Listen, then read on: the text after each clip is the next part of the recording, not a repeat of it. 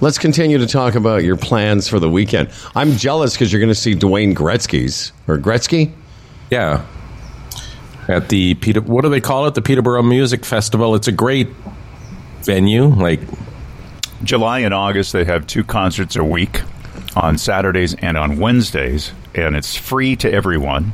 There's tickets for sponsors and a special VIP area that has chairs, long chairs you can sit in. Right. And that's what we were just talking about. And then the rest of it's a sort of a bowl kind of thing where people can stand around and watch the show. So, yeah, there's some great acts come to town. But it's right on the water, Howard. So on a nice summer evening, you could go and maybe have a little bite to eat on a rooftop there in Peterborough, then wander down to the concert and watch the show while viewing the boats on the lake. And it's, it makes life worth living, for those few moments. Yeah, I know that is. There was a Sunday I went to Peterborough in the winter. Mm-hmm. And I walked around that area where the band shell is. Is that area by the water? Yeah. Yes, Howard, it is. Yeah, I know that area. It's beautiful down there.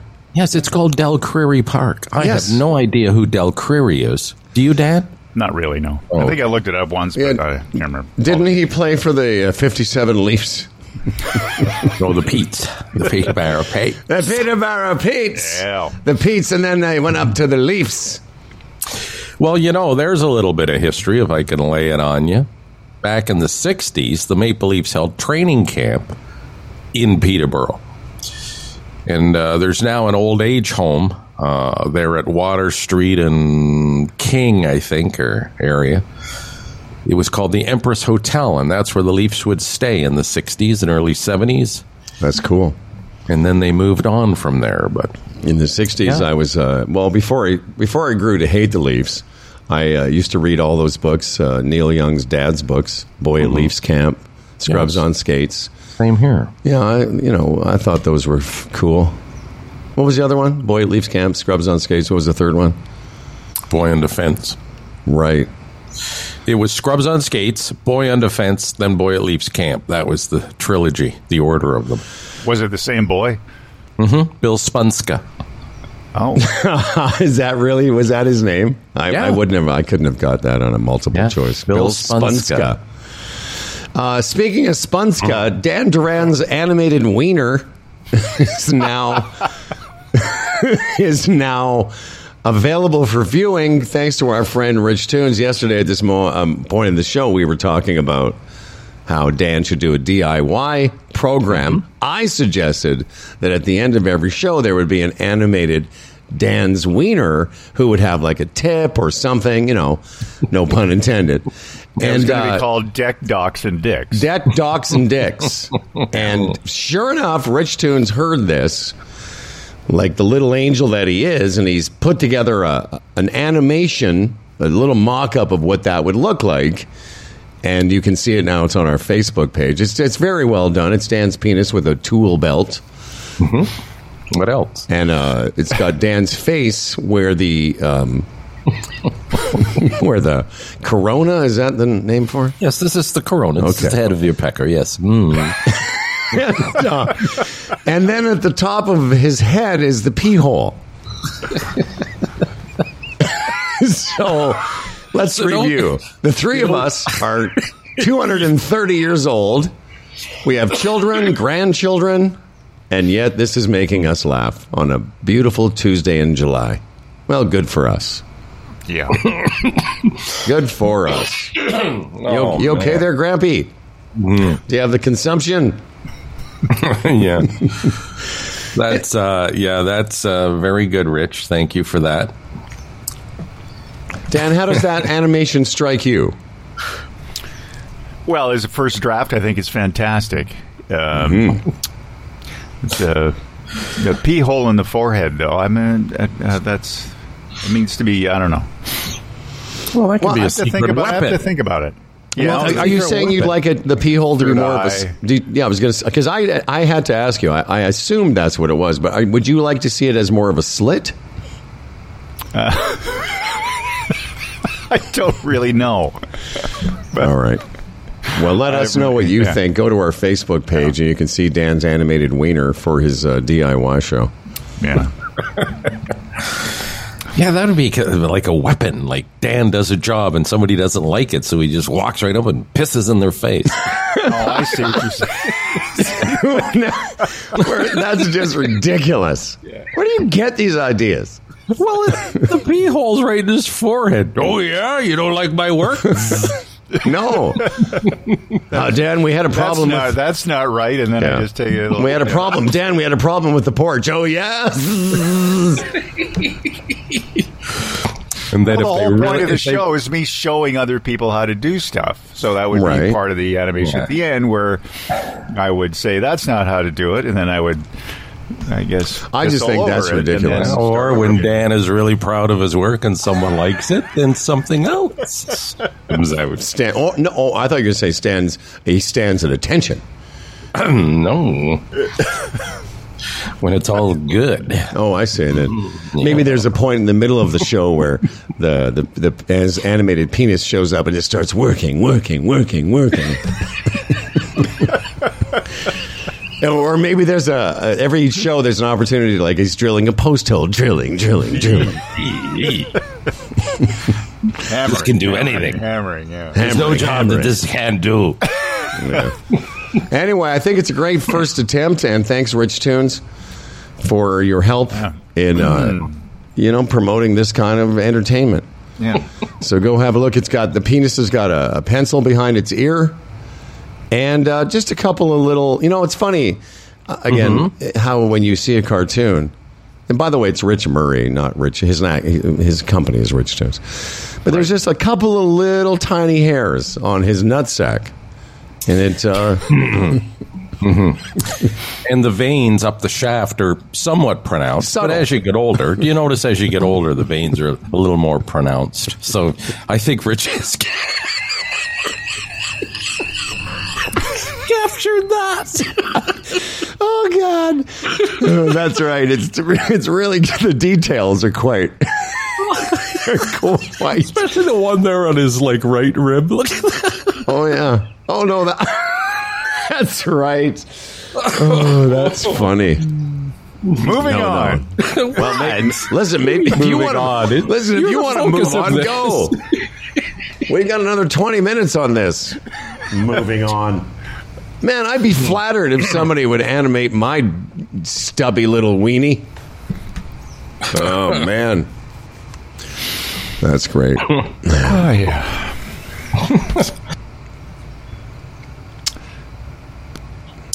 Yeah, that's just that's gold, eh, fellas? That's gold. That's your gold right there. Dan, they say that there's no bad publicity. Yeah. And this is what you're getting. You're getting. Yeah. You think that still holds true? No, actually, it doesn't. But that's more of a serious topic. Big show today. Our very dear friend Jeff Lumby checking in from France. Jeff and Julie moved to France during a global pandemic is the name of that podcast. Was talking to Fred about a friend of Lumby's who we're going to try and book, a very prominent woman in the world of tennis, mainly the organizations of tennis dominated by men for years. Stacey Allister is a friend of Jeff's, and she just got the Order of Canada.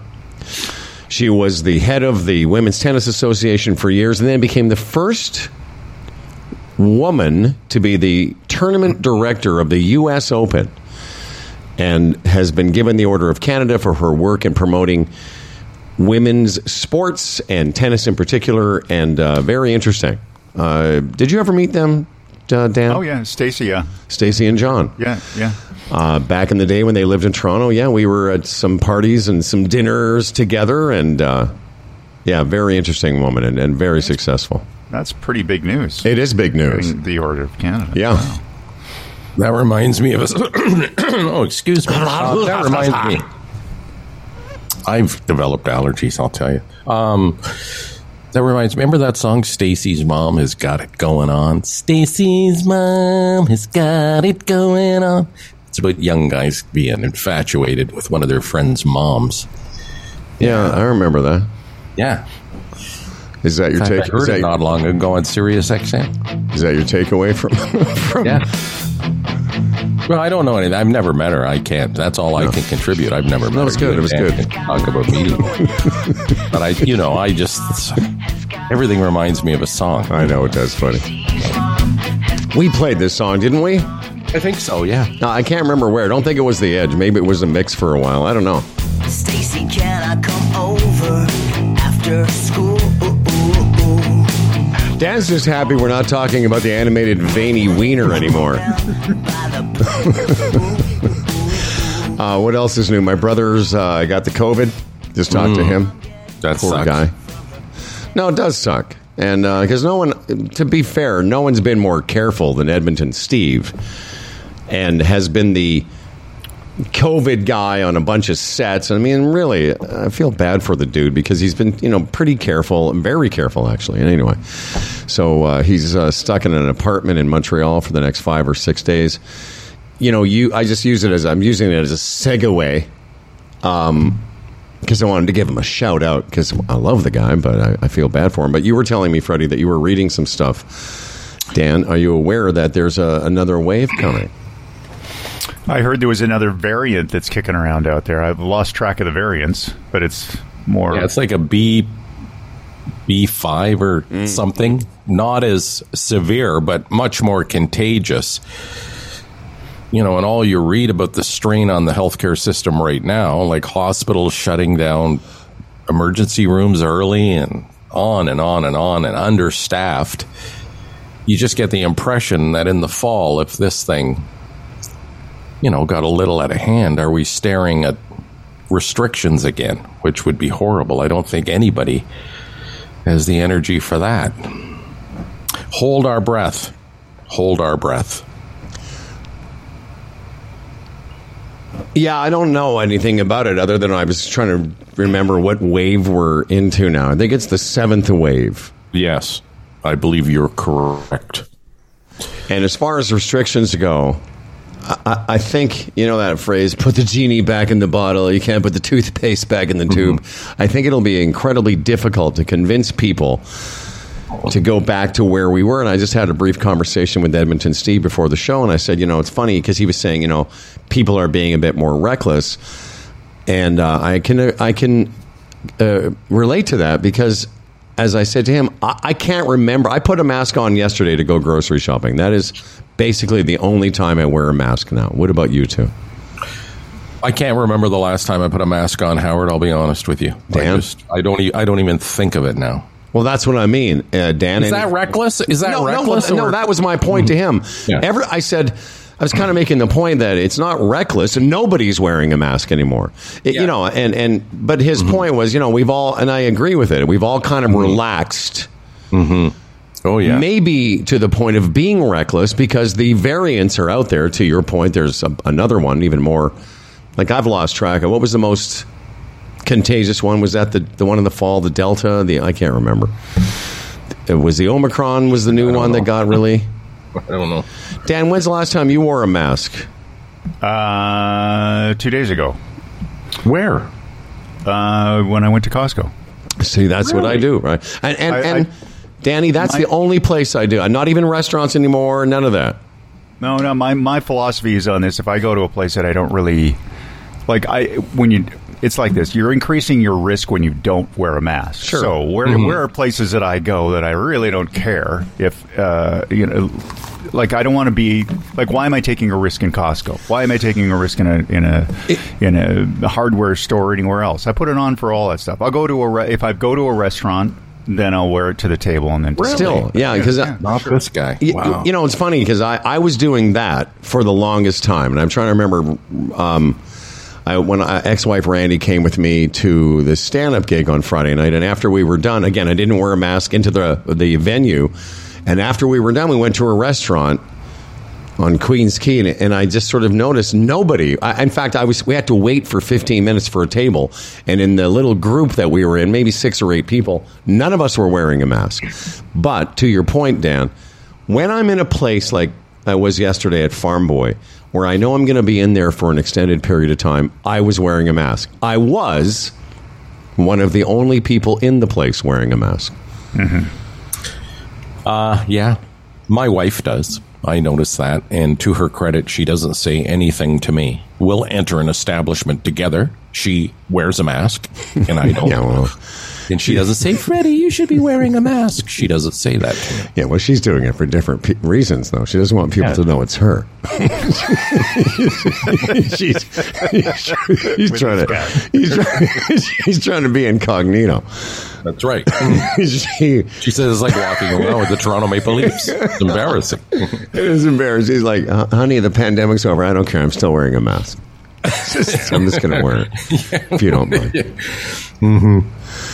But it's to Stephen's point, maybe we all are a bit reckless, and it's still out there, and it's just a matter of time. But I don't know anyone else now beside the three of us. I shouldn't say anyone, but it's almost like we're the last three that haven't had it. I know. And I mean, I guess in the back of my mind, I'm expecting I will. Same with me. I just I've been fortunate not to, and I don't really want it. Now that I hear about especially when you get infected and then reinfected, the long COVID, the risks of that go up, and just long COVID. There's risks all over the place. Did you see that story yesterday? That woman that's had long COVID and hasn't been able to work for 2 years and had no support, financial support, and all the government stuff run out. She's applied to have the assisted death. Really? Which is now legal in Canada. You can apply for assisted death because she just wants to die now. And I don't know if that's a lot of grandstanding on her point, because she still loves to, I was reading the thing, she loves to hear the birds and smell the air, but her life, she has no energy, can't do the things she used to do. She has no money, no prospects of getting a job because of her condition, so she just wants to die. That is pretty extreme. Dan, can you turn your mic up a little bit or get closer because you're a little low? Okay. All right. Well, let's start the show. I don't even know what this is. I'll just say, take care, everybody. Try not to get the fucking bid. All right. This episode of Humble and Fred is being broadcast to the world from the Humble and Fred studios in Toronto and Brampton, and from the lusty shores of Lovesick Lake, and is brought to you by Bodog, Gig Sky, the Retirement Sherpa, the Chambers Plan, GoDaddy, Health Gauge, and DraftKings. And now here are two men who care very much about the world in which we live and the direction it's taking, and then goes off golfing and cleaning their pool. Golfing and cleaning their pool. It's Humble and Fred. No, I have a nice game of Galt today as well. Do some Galting. Bow, bow. Hello, everybody. Hello. Testing 1 2. Hello. Yeah, I went grocery shopping, and Charlie came over. For you people who don't know, Charlie's my firstborn, Dan's goddaughter. Charlie came over, and I actually made dinner. Like, I've been, the last few months, golf season, and being on my own again, I'll make breakfast and lunch for myself around the house, but normally, dinner, I either pop over next door and that guy makes pasta better than I could. Anyway, it doesn't matter. But I finally I made food last night for supper. Found a recipe online for a warm, German-inspired, Dan. Hey. Yeah, Dan. Yeah. German-inspired Giebert potato salad. And it was great. I made chicken thighs as well, but this potato salad recipe was, not super complicated, but a little more than I'd been doing lately. It was very good, actually. So maybe we'll make it maybe next week when I'm up hanging out with you guys at the lake. Well, that sounds good. Was it a really creamy kind of thing? Grainy mustard. Not that creamy. I don't like that, actually. Not a whitey sauce, but it was garlic, red onion, grainy mustard, some vinegar, and really nice, and asparagus, along with the German-inspired potato salad. It was very good. Not great. Not going to lie. Needed a little bit of seasoning. Was there a lot of vinegar in it? Only a little bit, like a teaspoon and a half. But it was missing something. I was supposed to say to Charlie, I said, this is pretty good. But I don't know. It's just missing maybe more mustard. Maybe, I don't know. I'll try it I would again. say more vinegar. You think? Mm-hmm. That's interesting. Lisa's Why? mom makes an outstanding potato salad, and vinegar just seems to be just cut through and give it that. Just try that the next time. Well, maybe I'll try it for the next time when I'm up with you. Right. Just your straight white vinegar you're talking? By the way, No, I've it's got sherry vinegar, I've got a pen and pad in front of me. When you're up there, let's plan our menu for next week. Okay, so you're getting there Tuesday. Tuesday And you're gonna afternoon. get I'll there probably late get in a the snack. afternoon. I'll bring some chips. Oh, I've got quite a list of things I'll be bringing. So Tuesday, late afternoon, so we won't be having lunch, but maybe snacks before dinner. So maybe a charcuterie board and some meats. And then dinner Tuesday can be, maybe we'll have some of those hanger steaks that I've told you about. Maybe that. Yeah. And then Monday, what do you want for breakfast Wednesday morning? You know what I like for breakfast now? I like do you a like? little sourdough toast. I'll bring that up. Well, sourdough toast, okay. I'll bring. I'm going to bring some. I was going to talk to you about that. I was going to bring you some steaks. I was going to bring you guys some steaks from our guy over here in Etobicoke. I haven't been to him for a while. You got a guy. Yeah, I got a No, steak. the sourdough toast, you don't bring it as toast, right? You bring the sourdough bread and we make No, toast. I'll bring it. I toast you it first. I toast it at home? pre-toast it. Smart ass. So I put a little egg pre-toast on it. there. Put egg on the toast. Oh, and really? Then, Oh, some I salmon on top. love of the. that, I little love paper. this bit. By the way, I love the. I'm giving too much detail bit. Meanwhile, the detail boy here. By the way, what are we going to order tomorrow night at the before the ball game? At Scatterbush. We haven't been there for a while. They used to be a big sponsor of ours, Jack Astor's, and we're meeting a buddy before the ball game. One thing I really like as an appetizer is the prosciutto Yes. mozzarella with the fig jam. Yeah. And then the meat and the mozzarella's outstanding. And their carbonara, spaghetti carbonara is good too. Mm. You know what else I remember that was really good? That appetizer is the avocado. Oh, avocado, yes. Remember that one? Bruschetta, Yeah. avocado with Yeah. the garlic. Anyway. Yes. I'm looking forward to that. And Hey, one other point on that. and I want to get back to hanger steaks because I've forgotten what that is. Go back. Okay, what's your point? No. You talk about Scatterbush, and tomorrow we're meeting our longtime buddy, great listener, faithful boy, Mike McCullough from Buffalo, and he offered to. He invited us to the baseball game. He got the tickets. We're gonna buy dinner. It's gonna be a lovely evening, and I'm just wondering what the conversation is going to be like because he's a big anti-Trumper and he's a Democrat and he seems to be quite engaged politically. So it's going to be a fascinating conversation. That's all. Mm-hmm. Do you want to take some notes now before, like, to brainstorm what we're going to talk about? Was that the point of that? Questions? Yeah. So remind me again before we move on to the real meat of the program. What is a hanger steak? It's a cut from the cow that traditionally butchers used to keep for themselves. It's actually part muscle, but it's very tender and tasty. And I buy these teriyaki hanger steaks. Hanger steaks, they're called, or the butcher's cut or hanger steaks. That's what they're called, and they're very good. And you don't see them around. And it was Buddy Darren who turned me on to it. Remember, I was on last week, and Eric asked where I got them, and I really didn't say where. Because Darren had actually said to me, "Hey, don't be telling people who this guy is, because I don't want to be going to buy hanger steaks and they're all out of them." Who asked you about them, Eric?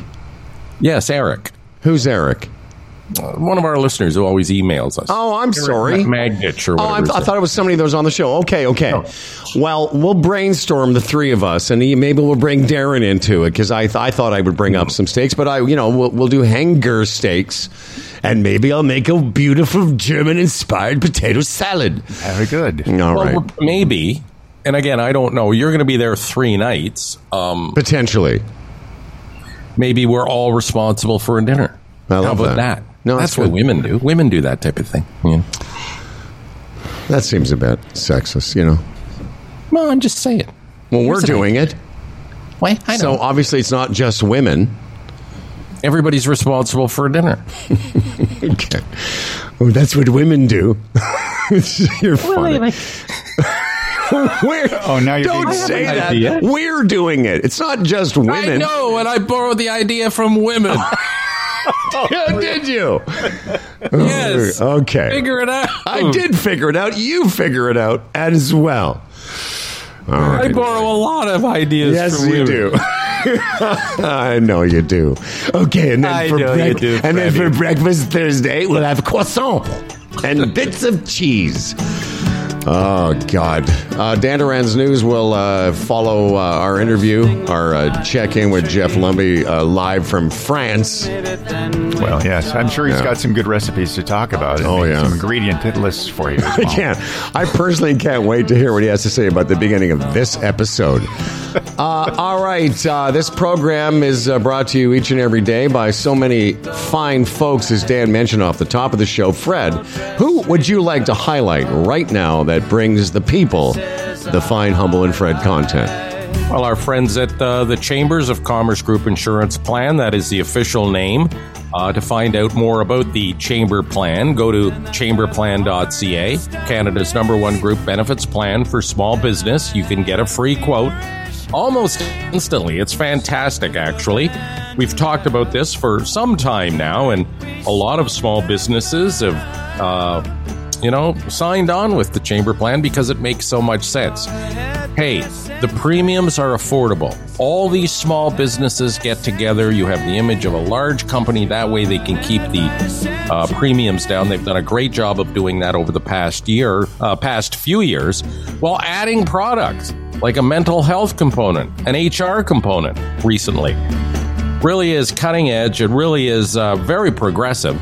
The whole plan. Take the time today. Go to chamberplan.ca. Find out how you can be part of this. The program also brought to you and baked fresh each and every day by GoDaddy. Welcome back, GoDaddy. Going to be talking to some fine folks from GoDaddy tomorrow. Powering small business and entrepreneurs for over 25 years and servicing over 20 million customers around the planet. GoDaddy is where people come to get a domain, create a website, and everything else you need to get your business online. Do you have a great idea for a small business or side hustle? Maybe it's that brilliant idea you've been dreaming about and sitting on for a while. Or that online store you've been wanting to finally launch and sell your products. Well, there's no better time than now to get it online. You can find your domain, create your website with GoDaddy, and finally bring it to life. With GoDaddy's free and friendly 24/7 phone support, they're also here to help you every step of the way. You can even start your website for free with GoDaddy. And try it out. No credit card required. Visit GoDaddy.ca to learn more.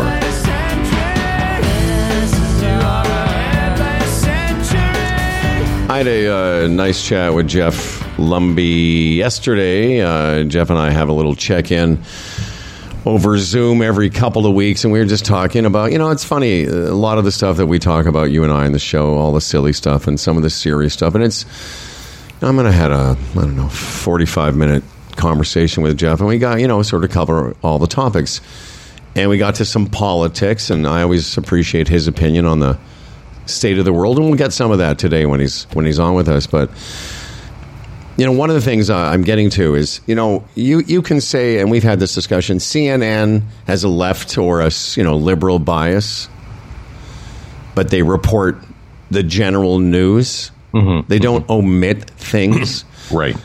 Whereas Fox, it's really the lie of omission. Mm-hmm.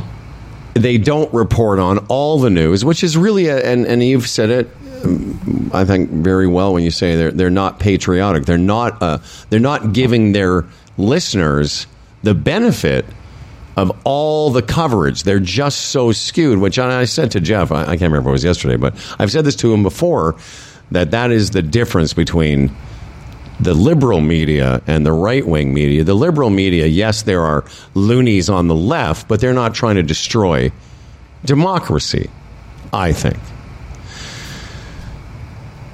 No, I agree. And that's the thing. Yeah, CNN leans a certain way.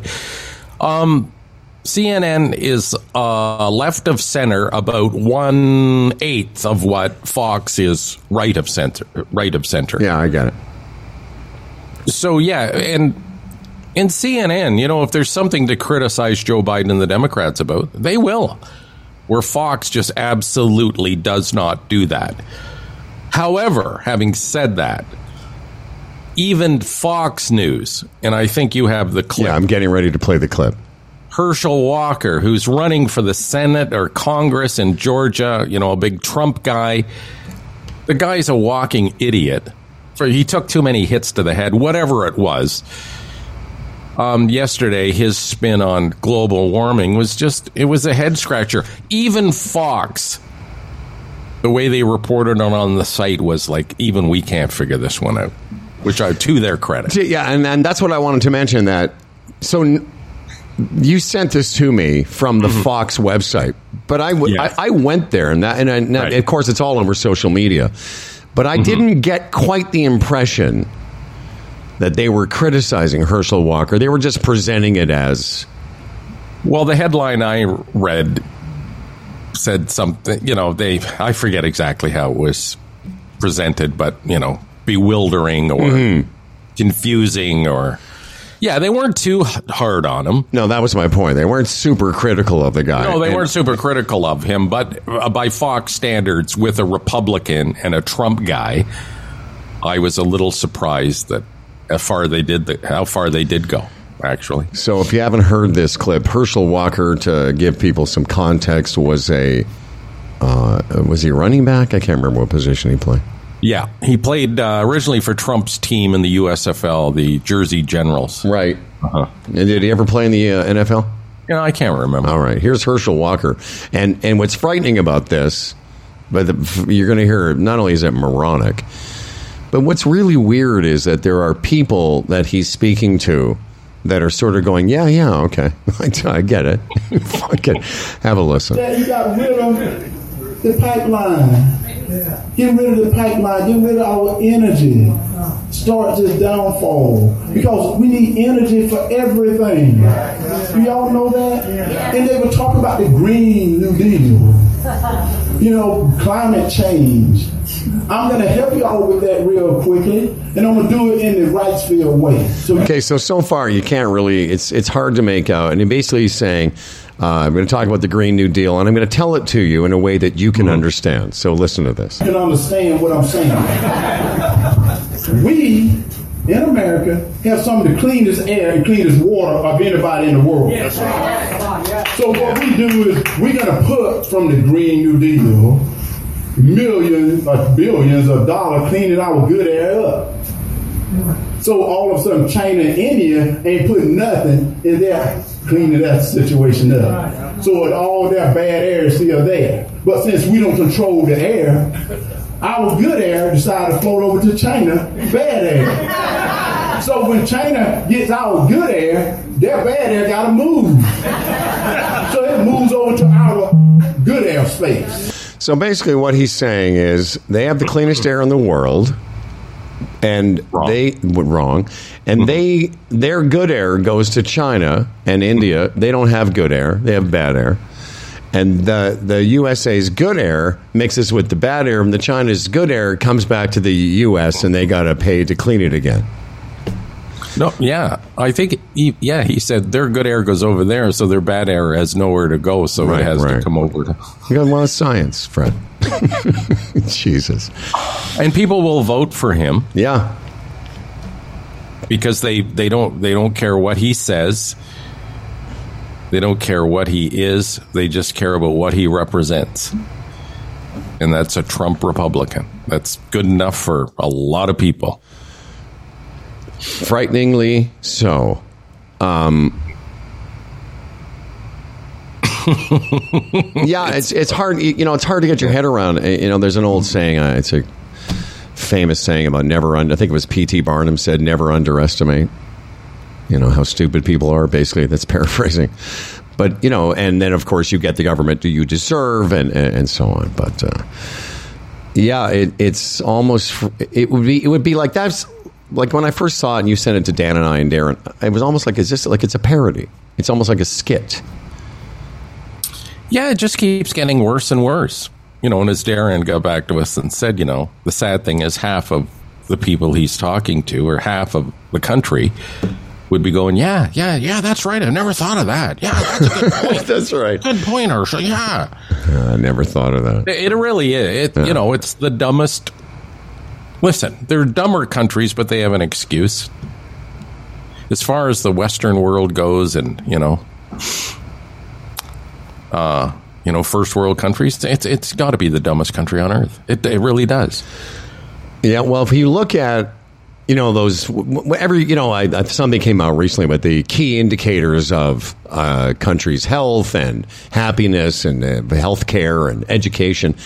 They're so far down. I think somebody said it on the show yesterday, but they really only lead in one category, which is gun deaths. Mm-hmm. Like, that's their category. But in all other key indicators of a culture, they are so far down now. And part of it is because of education over the course of time and how broken their system is. Yeah, and the damage Donald Trump has done.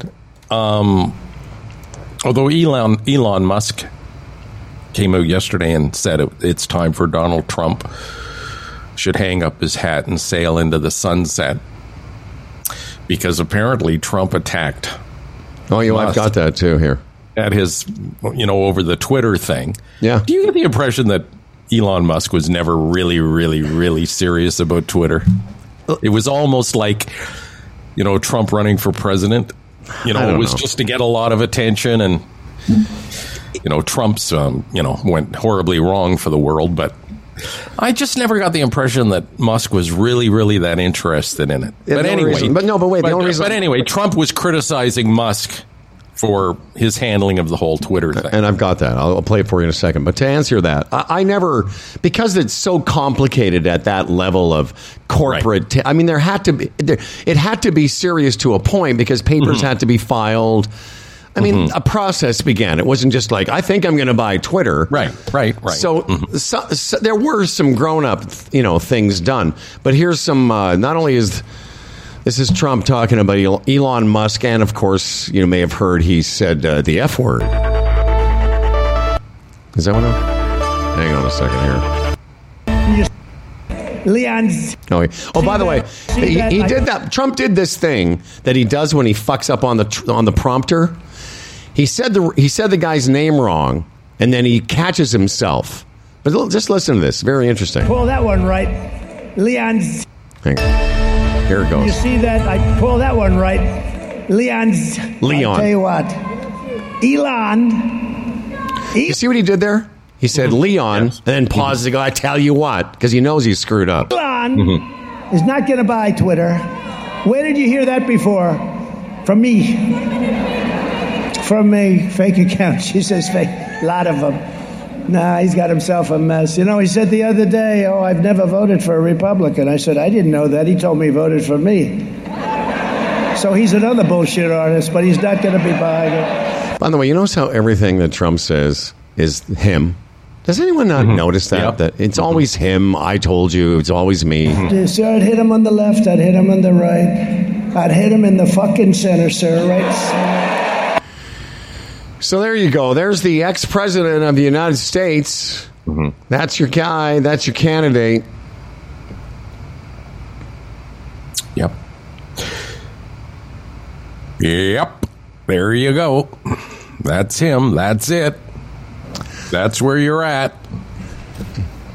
Yeah, I don't know. It's it's funny. Like, we kind of have stayed away from him for a while, but this January 6th thing has kind of brought it back. By the way, that's going to be very interesting. Let's save some of this for Lumbee. He's that's standing today, by. right? Yeah, it's today. Lots of interesting stuff around that. Let me see if Jeff's here. Let's get him in there early. That way we can we don't have to rush through it. Let's get here Jeffrey Lumbee. There he is. Let's see. Oh yeah, there we go. There we go, everybody. Here we go, everybody. Here we go, everybody. The Gig Sky guest of the day. That's right. I'll get to that. I got that. Our Gig Sky guest of the day is our dear friend Jeff Lumby, who is the host of Jeff and Julie Move to France during a global pandemic. And our dear friend, how you doing, man? I'm excellent. How are you guys? Fantastic. And, one of the things that Jeff's doing there, Fred, I mean, you may remember, but he's taking French lessons. How are they going? Oh, the French is coming along. I mean, the thing about the French is the difficulty is, as I mentioned before, is the comprehension, right? Because they go so quickly. But Julie and my teacher Veronique, they've been very encouraging, and they say, "Oh, you've made great inroads since you started in September." But I honestly think that they're just encouraging me to discourage me from hurling myself in front of a dump truck. I mean, it's, but like lately, I think one of the big nights that I was out with a whole mess of French people, I was texting you back and forth, right? That's right. Yeah. Because it was like a long lunch thing at a town, in a town hall, and we had a great time, but everybody was speaking French. And actually, the guy who was kind of hosting us, he did a lot of work for us, and he was insisting, that I speak French. He kept coming over and checking on the table and pas anglais. Anyway, so I'm getting into a lot of these conversations with people, and I'm trying to listen and try and figure out what they're saying. And I think they're talking about one thing. But in fact, it's maybe some deep dive about, Macron and Putin and the geopolitical shifts, due to the war and, the downward effect of the economy. And then I'll blurt out, "I like candy." That's what I mean. That's funny. Yeah. Or you end up insulting somebody So funny. without knowing. That's really good. It's like, "What's that? Bread's good."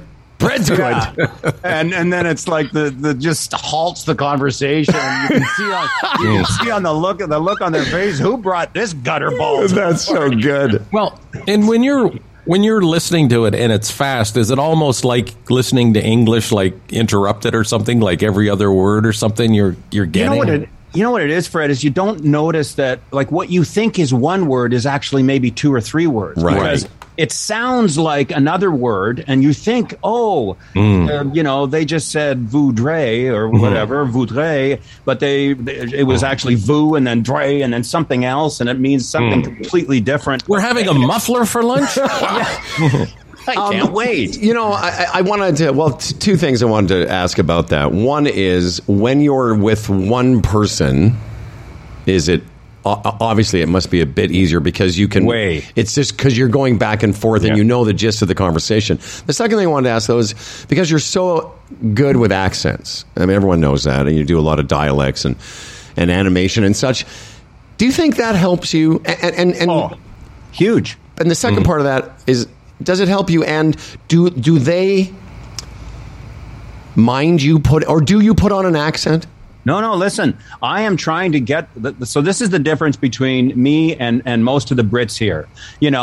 Most of the Brits here, j'aimerais un verre de vin, s'il vous plaît. Like, and I'm trying to, j'aimerais le verre de vin, like I'm trying to speak as they speak here. And I'm not putting anything on. I'm just trying to speak as best a friend. And Olivier, our neighbor, he noticed that, like, because we had a group gathering the other night, and Olivier speaks a little bit of English, but another one of the neighbors is British, and Alain does not really try at all with respect to the.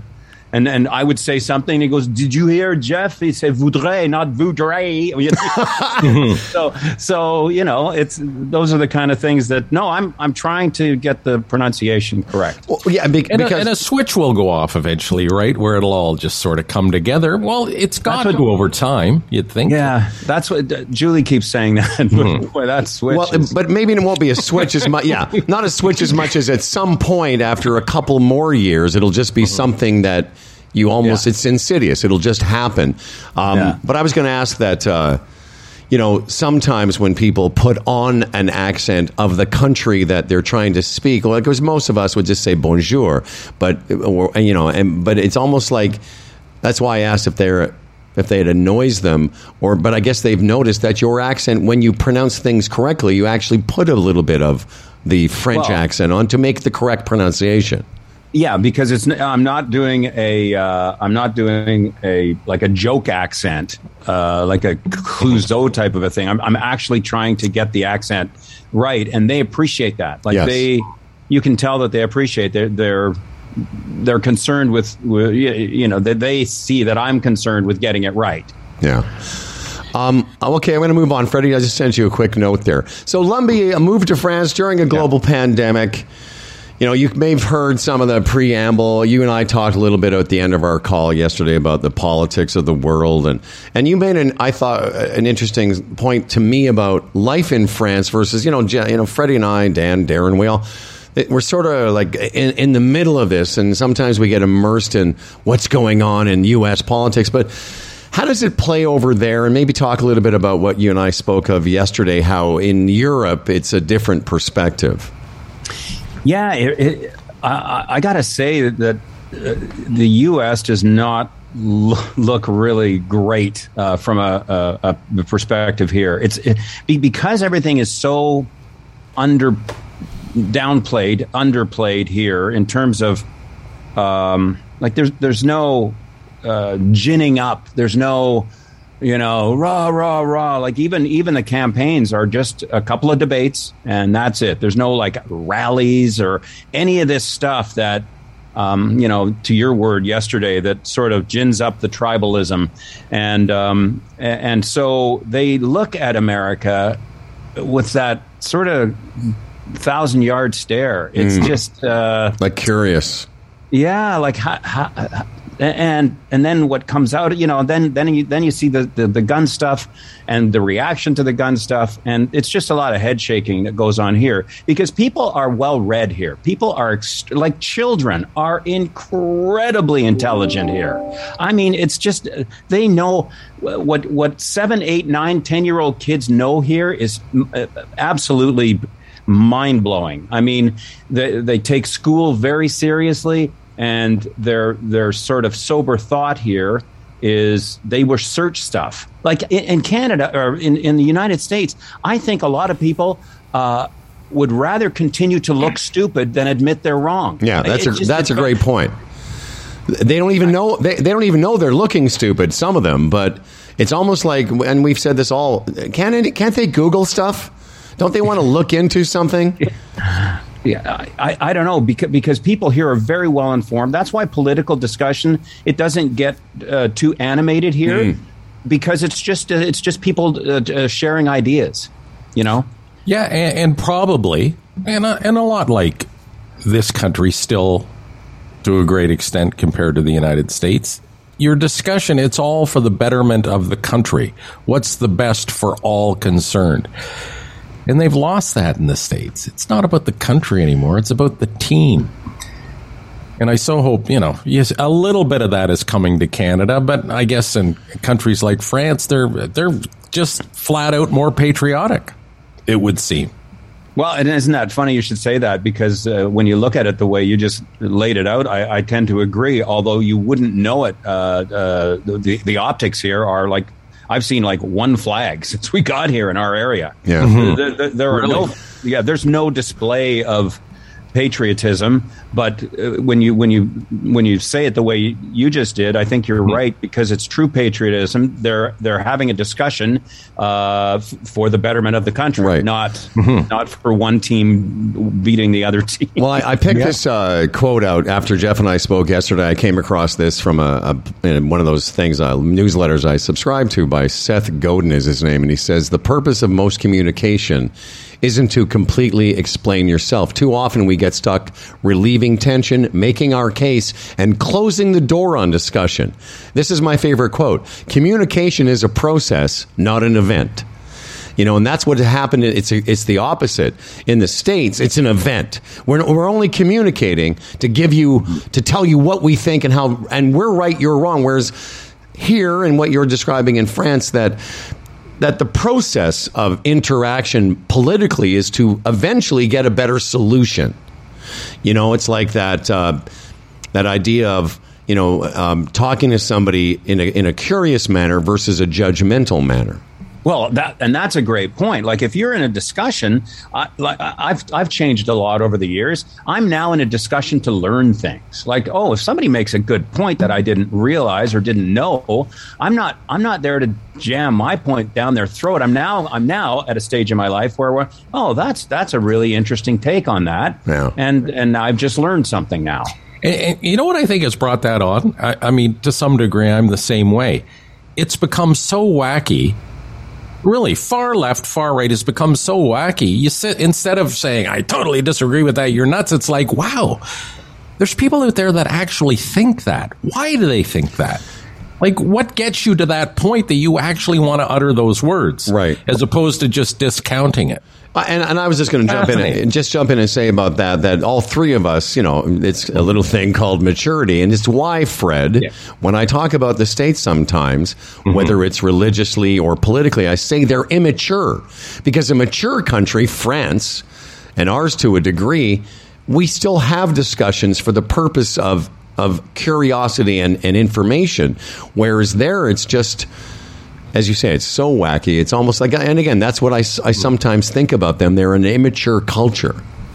And the other thing is a true sign of sort of an erudite form of thought is people with real life experiences. And I somehow get the sense that a lot of the people who are behind, some of the tribalism that you're talking about, they haven't gone out of their city, out of their state, out of the country.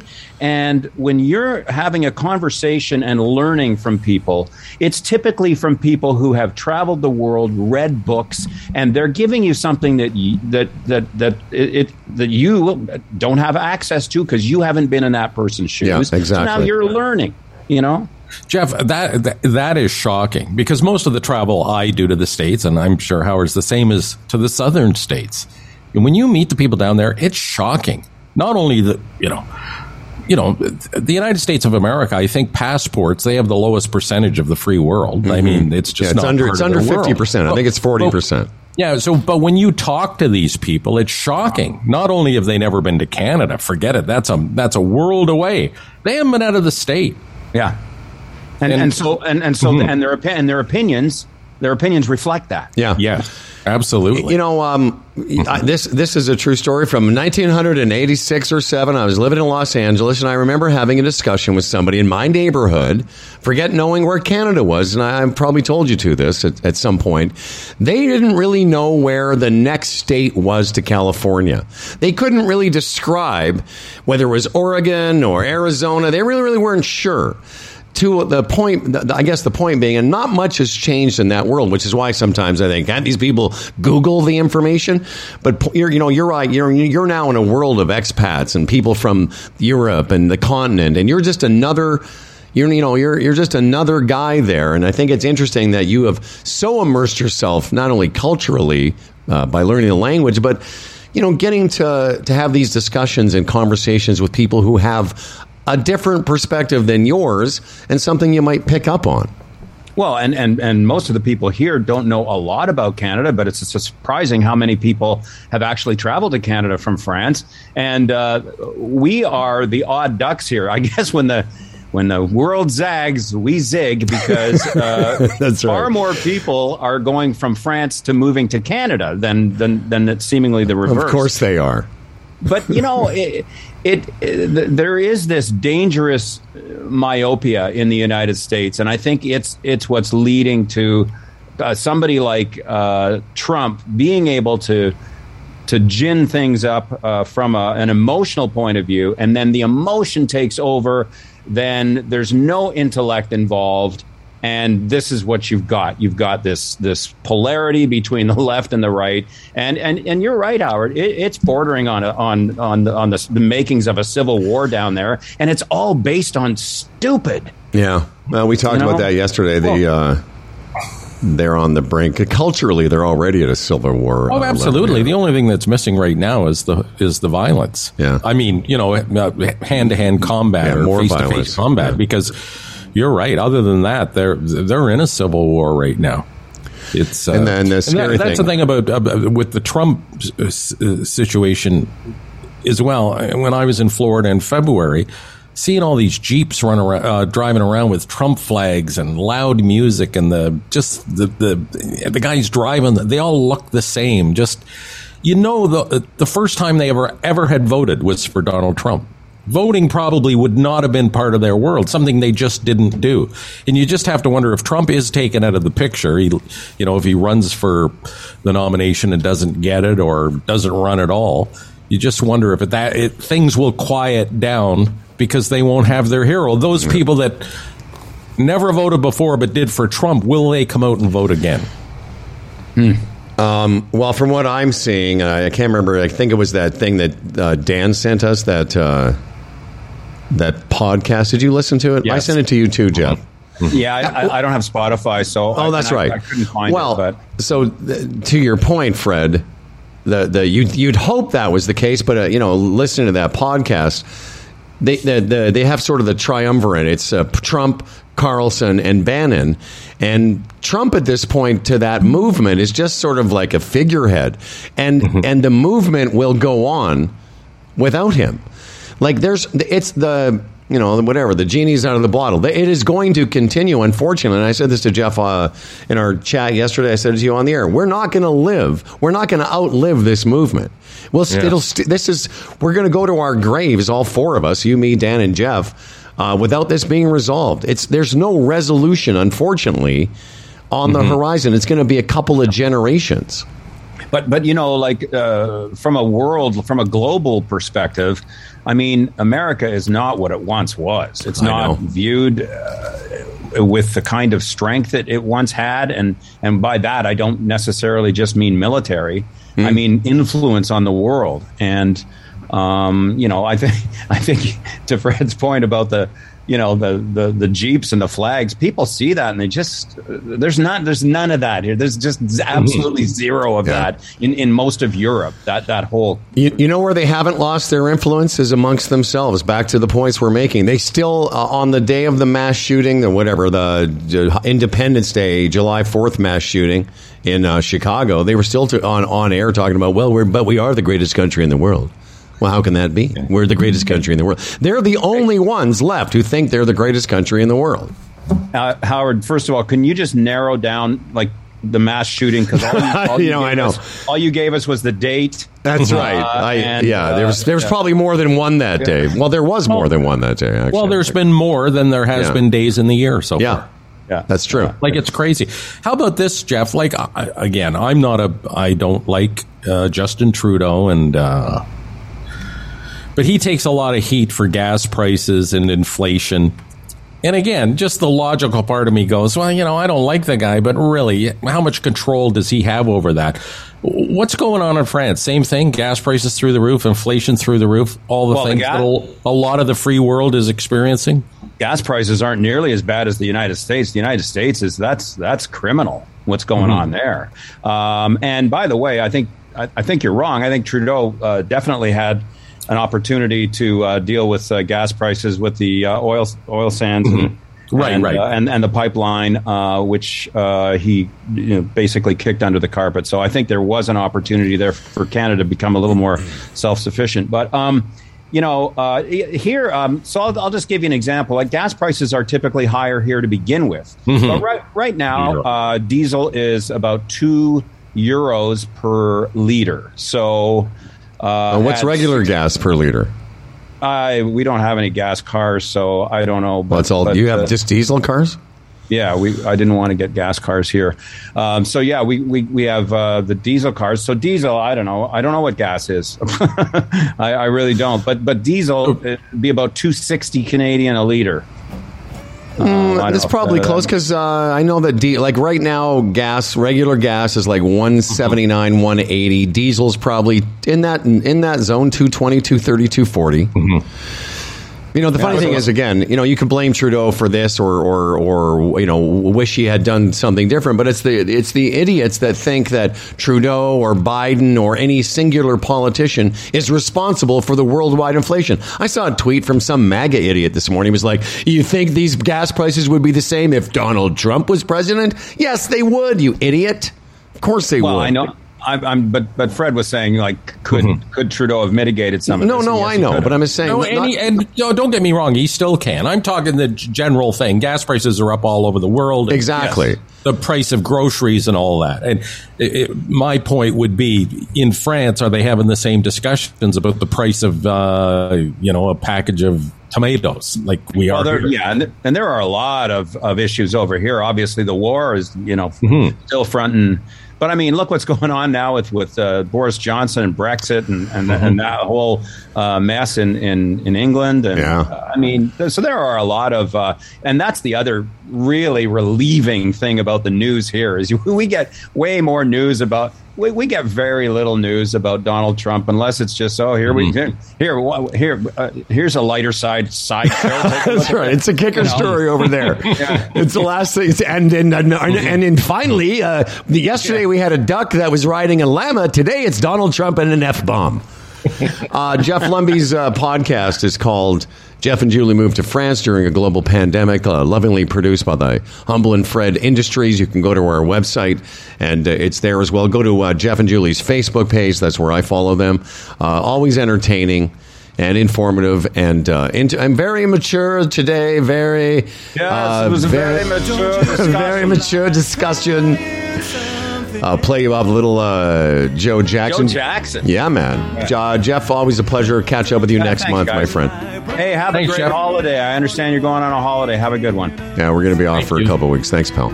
Jeff and Julie. Good to see you. Good to see you. Yeah, you too. Take care. Jeff, of course, our Gig Sky guest of the day. If you're thinking about travel, why not do it? Make sure you take peace of mind with you in the form of the Gig Sky Sim or the Hotspot. Spencer's in France, got the hotspot going. Anywhere she goes, they can have all the data. It's 100% data plan. Anything you need. WhatsApp, FaceTime. Gig Sky's got you covered. Download the Gig Sky app today. Enter the code HF2022 for $5 off your first plan. You know, there's also Gig Sky Travel Rewards. We haven't talked enough about this. Visit gigsky.com/travel rewards. Sign into your account, and all kinds of things open up to you. Over 850,000 hotels, as well as rental cars. You can even book your theme park adventure. The Gig Sky app again at gigsky.com, and the code HF2022 for $5 off your first plan. Whether you're a sports bettor, a horse racing fan, a poker, casino player, Boat Dog, your number one source of online gambling entertainment, from their industry-leading odds, world-class sportsbook, and feature-rich poker room to their fully loaded casino and racebook, they've been providing Canadian players with an unparalleled gaming experience since 1994. The Open is this weekend, is it not, Howard? The Open? Golf? Maybe, I guess. They just call it the Open? It's the British Open? The Open. It was the British Open when you and I were young. Now they call it the Open Championship. And where is this being played? It's being played at the home of golf, Fred. The one, by the way, really? This is at St. Andrews. It's the 150th Open Championship. How about that for some sports history? Excellent. Yes. Well, again, Bodog is your place to go and spend some time there and wagering on the Open Championship. Just one of the many things you can wager on at Bodog. I was watching the Golf Channel last night, as you can imagine, during tournament. But during the big majors, man, I'm lucky that golf's my sport because there's so much coverage. If you're into the game as I am, you're really spoiled because it's hours and hours of pregame. It would be like, they do the Super Bowl coverage starts earlier and earlier on Super Bowl Sunday now. They start doing the analysis. There's shows that are on the air in the middle of the day. Well, imagine that, but for a week before the tournament.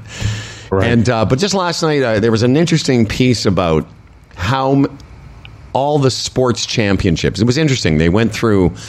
So this is 150 years they've been playing this sporting event. And they did that a comparable for others, like the first World Series, the first tennis championship, the Stanley Cup. And this predates all of those. They talked about some of the perspective of what was going on when the first one of these tournaments was played 150 years ago. It was pretty interesting just how where was the world where, speaking of the global culture, think about where the planet was 150 years ago when, and this is the 30th time they've been playing this tournament on these grounds where, I'll tell you just a quick story. I played with my dad in 1994. We went there the summer. That was the OJ summer. And played around at St. Andrews with my father. And as we were getting ready to play, and we had our caddies, and it was our turn to play, I was a bit nervous. And my dad said to me, "What is wrong with you?" Because he could see I was quite, excited, but also, I was kind of a bit, I don't know, nervous, I guess. And he said, "What's the matter?" I said, "Well, I was 34 at the time, but I had this perspective." I said, "They've been playing golf here for, 450 years. Like Ben Hogan put his tee on this ground, all these famous golfers. It's like the phrase they used last night. It's like a living museum. It's like getting to play golf on the same place they've been playing it forever. So anyway, it's interesting. I could relate to that. I felt the same way when Darren and I played some bocce in Italy. It was like, oh my God. I bet. Bocce in Italy. I knew that was coming. Oh, yes. When you went to the home of bocce. I'm in the home of bocce. I can hardly feel this ball in my hand. Yeah. By the way, Bodog, Rory McIlroy, the favorite. Interesting. On his own, plus 1,000. John Rahm, plus 1,600. What about Tiger? Is he playing? Yeah, man. I didn't know that. Yeah. He's played twice. Yeah, he's probably on there. He's got no chance. He played the Masters. He skipped the U.S. Open. He played the PGA Championship, played 2 rounds, made the cut, and then didn't. He withdrew. Mm-hmm. And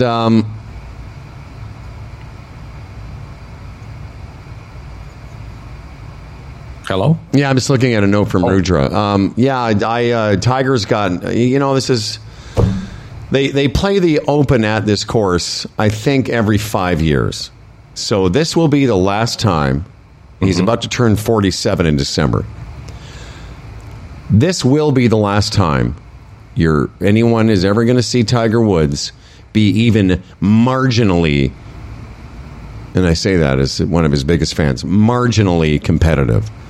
Okay. Because the next time this comes around at St. Andrews, he'll be somewhere in his 50s, and it'll just be ceremonial at that point. So there might, for me, there's some interest. I'll watch a little bit of the early rounds because I just want to see how he gets around. Having said all that, this is probably his best chance because it's a flat golf course and you don't have to hit it great. You just have to keep it in play, and he's very good at that. So he's plus 6,600. Yeah. And McIlroy is plus 1,000. So that gives you an idea. He'd be 1, 2, 3, 4, 5, 6, 7, 8. He'd about 25th. If he made the cut, that would be remarkable. If he were in the top 25, amazing. And if some way or another he was in, within striking distance, top 10 or something on Sunday, it'll be something to see. But again, I love the guy, but it's pretty much done now. I just don't see it. He had his great hurrah in 2019. He won the Masters, and that was great. But I mean, this is, again, it's sort of the end. And where are we with the live situation with British Open? Are they're allowed to play that one too because it's a major or not? Yes. Yeah. Oh, okay. And without getting into it beyond saying that it's now going to be in courts for a long time. So in the world of the PGA Tour, there's going to be litigation. In fact, I think it's been filed, which is I don't understand it, but I know I can repeat it. It's antitrust. There's a bunch of antitrust suits being readied against the PGA Tour for restraint of trade or something like that, where these guys are pushing back saying, as independent contractors, you can't really tell us. You know what it's like? We had a non-compete, you and I, and it was really a good one. I mean, we were paid. When we got fired, both of us were paid for several years. And we were very lucky. But a lot of people who get those non-competes, they don't stand up. because the company says, okay, you can't work in this market for whatever period of the non-compete. And a lot of those have been taken to court. And this is sort of a similar thing. Dustin Johnson, speaking of live, he's plus 4,000. So obviously, yes, part of the mix. Here's what happened. Greg Norman has won 2 British Opens. That's the only 2 majors he ever won. And was disinvited to the tournament. Because was that the controversy I was reading about yesterday? Okay.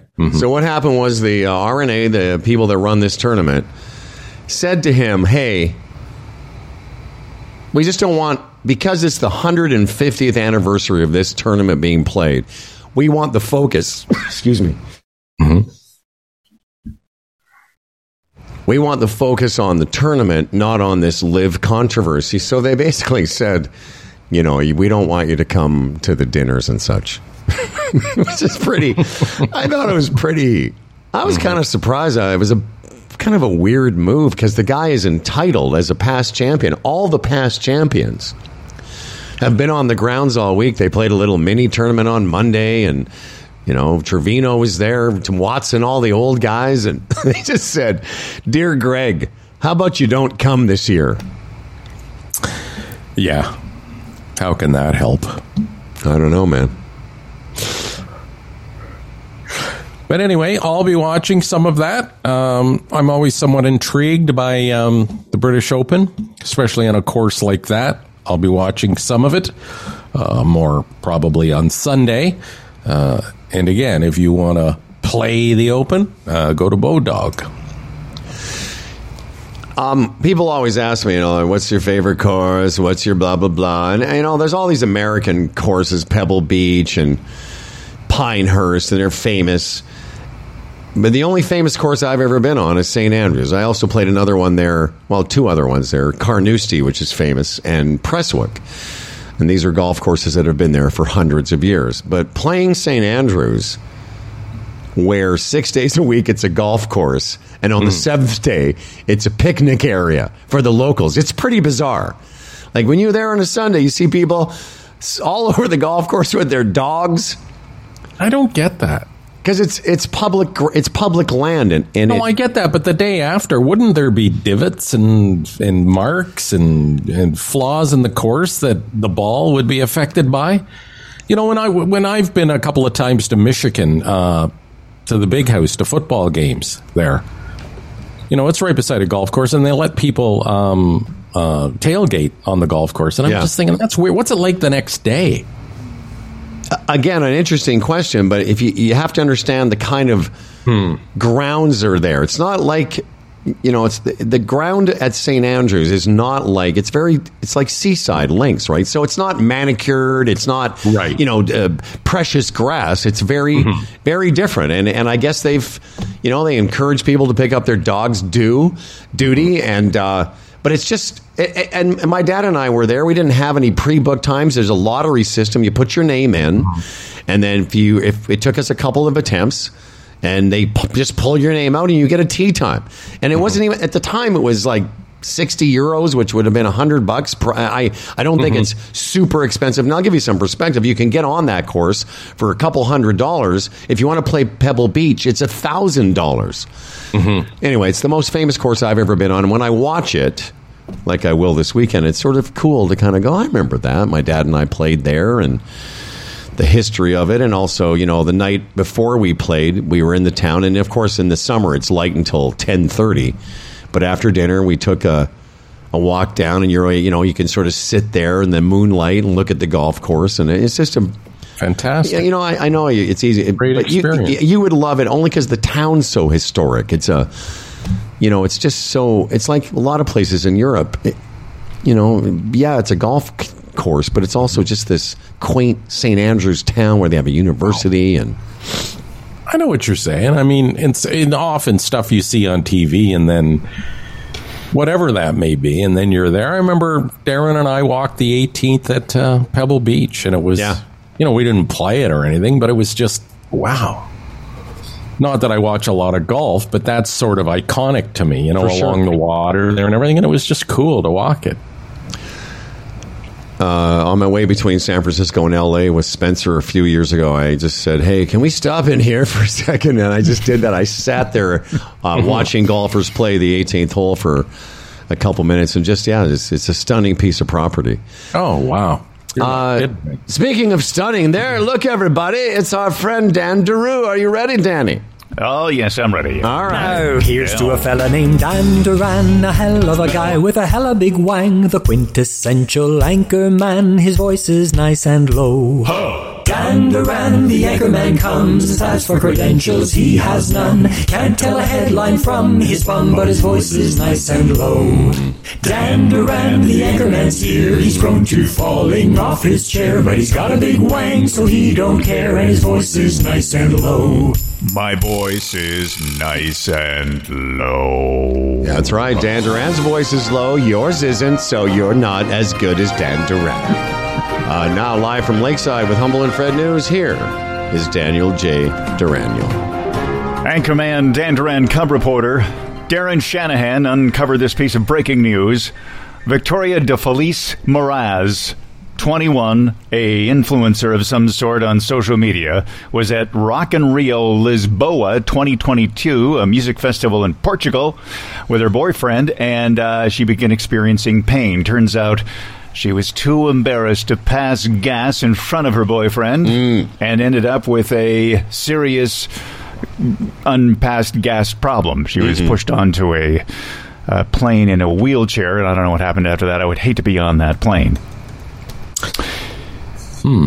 This follows another incident in March of this year. Brazilian singer Puka revealed that she had to be rushed to a hospital in the morning when she woke up with severe abdominal pain. She was not on farting terms with her boyfriend and had been holding her gas as well.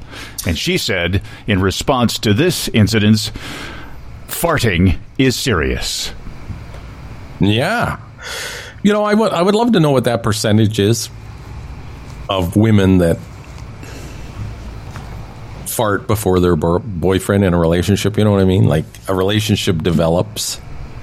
Who farts first, the guy or the girl? I bet you it's like obviously overwhelming guys. Yeah. It takes a special kind of woman too to just let her go. Like, I think you'd be surprised. Part of me likes that. Yeah, I think you'd be surprised because you've been with an angel for so long at your perspective. But I've had some dating, quite a bit the last 15 years or whatever, 14 years. Yeah, yes, I can tell you this. There isn't a woman that I have been with, that hasn't let a toot go. They fart. Oh, I know they fart. No, I don't think you do, because your wife doesn't fart. The point I was making, in a relationship, who tends to be the first to fart, the guy or the girl? Well, guys fart first, but... of course. But, I've heard them all fart. They fart. They just... But what about you, Dan? You're in a new relationship. Have you farted in front of girlfriend Lisa yet? No, but I in the hallway leaving an area, I have. And she's caught you and said, Dan, was that you farting? Well, it was so obvious and so loud. I had to apologize. And what did she say? She just sort of, let it go. She let it go. That's big sound for a small speaker. But did you acknowledge that you farted? I did. I had to. I farted, Lisa. Sorry, that was me. I didn't quite say that. I said, oops, sorry. Just, because it was just a very loud... Very loud. I bet. Yeah, it didn't mean to. It just sort of all of a sudden, because I had been holding it for a long time in her presence, and then I just couldn't get far enough away. Yes. I heard a report last week. My grandson John is 9, almost 10. May is 7, almost 8. And both of them reported that they had never heard Delise fart. My children report that they have over the years. Again, I haven't, but the grandchildren of that age still have not heard Grandma. But she would do it. She would make sure she didn't do it in front of the grandkids in case it opened a door to bad behavior.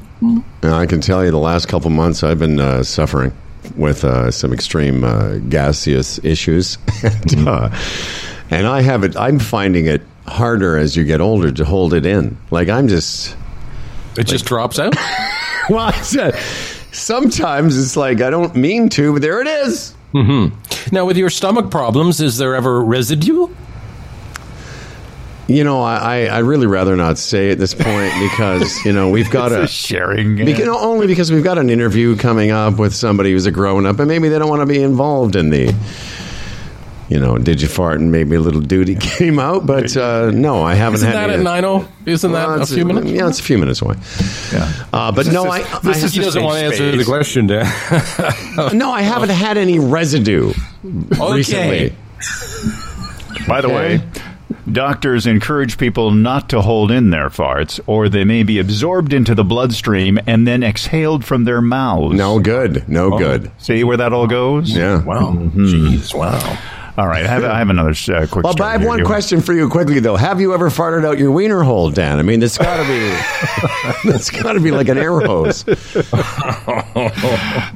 Thank you for asking that. It is a safe space, and no, I don't Okay. think I have. Look, everyone, it's our intern, Kyle Kirby, who is literally counting down the seconds until he's finished with us. We'll get to Kyle in a second, but first, with his next story, here's Dan Duran. The first image from NASA's new space telescope, the James Webb Space Telescope, was unveiled Monday. The image is phenomenal, especially when you think about it. It's the world's biggest and most powerful space telescope. It took a picture which includes light from not too long after the Big Bang, which was 13.8 billion years ago. So it took it probably back to about 500 million, 600 million years after the Big Bang. Wow. It showed pictures of thousands of galaxies, which each one of those could have up to 1 billion stars each, appeared in that image. And all from a tiny patch of sky. Now, if you stood here on Earth, held a grain of sand at arm's length, that would be about the image area of the photo that you will see on the web somewhere. Yeah, it was wild. You know, when they did the comparison of the Hubble taking a picture of, and then this one, like it was black for the Hubble, and now all of a sudden, this thing with the infrared camera, it was shocking. It just makes you think, too, like just how insignificant our little dirt ball is hurling through the a tiny, idiotic universe we're in. Yes. Another observation. No wonder God has been ignoring the earth lately, because he's got, now we can appreciate how much work he's got. Busy. He's got all that. Like, come on. We're terrible. All that. You and I are terrible people, because I was just going to say, Dan, so is that where baby Jesus was born? Is that one of those galaxies? Like, imagine keeping track of that and, you know, doing all the wonderful things he does. Baby Jesus is like Superman as a baby. Kal-El, I'm going to send you to Earth. Kal-El. Yeah, right. Like, is that not enough there to just put an end to this nonsense? Well, let's back up a little bit. Let's back up a little bit. Like, just think of the phenomenal space. All of this, where did it start? How did it start? I know where it started. Because there was a beginning. Because I'll tell you, God farted, and this is where it happened. That's the Big Bang.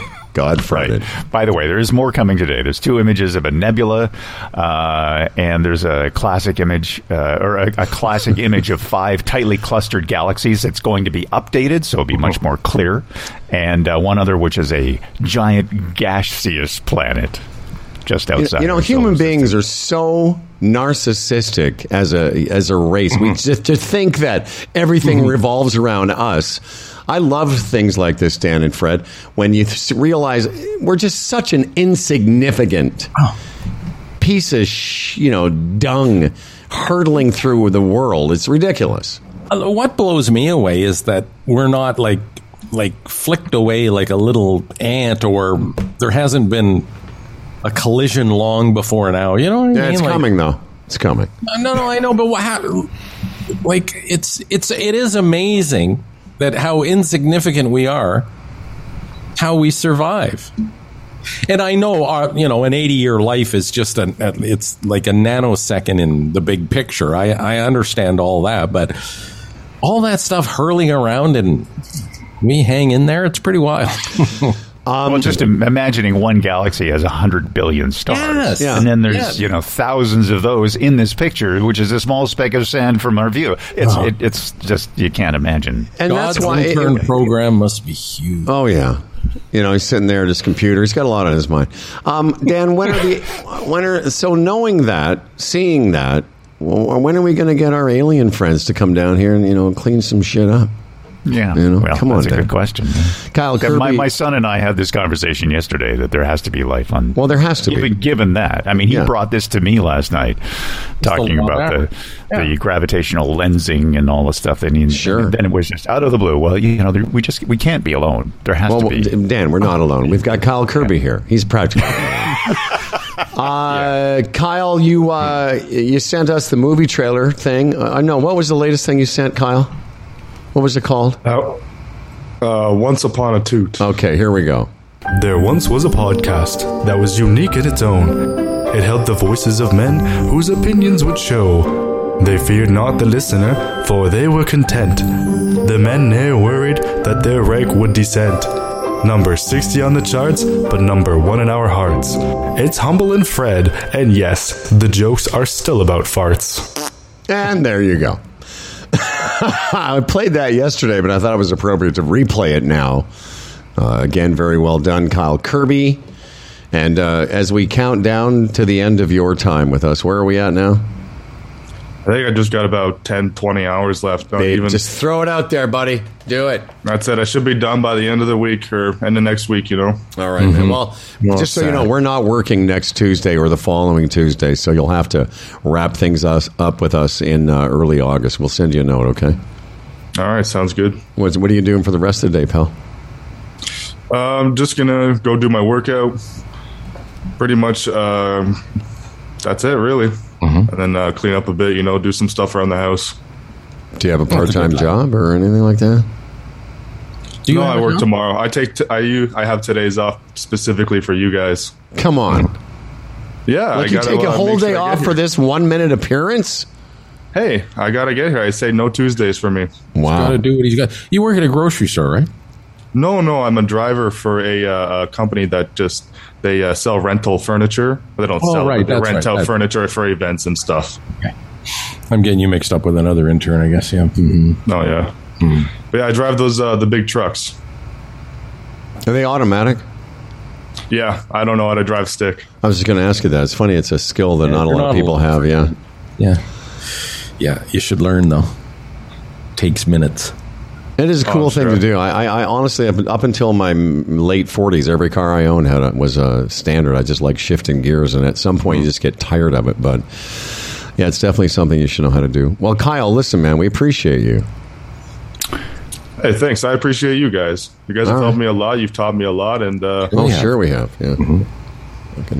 By the way, so you should learn how to drive stick. So that in a dystopian future, when you're caught in the desert, you could run across. Have you not seen Mad Max? The guys on the front of those Jeeps. Those Jeeps aren't automatic, Dan. Those aren't Teslas.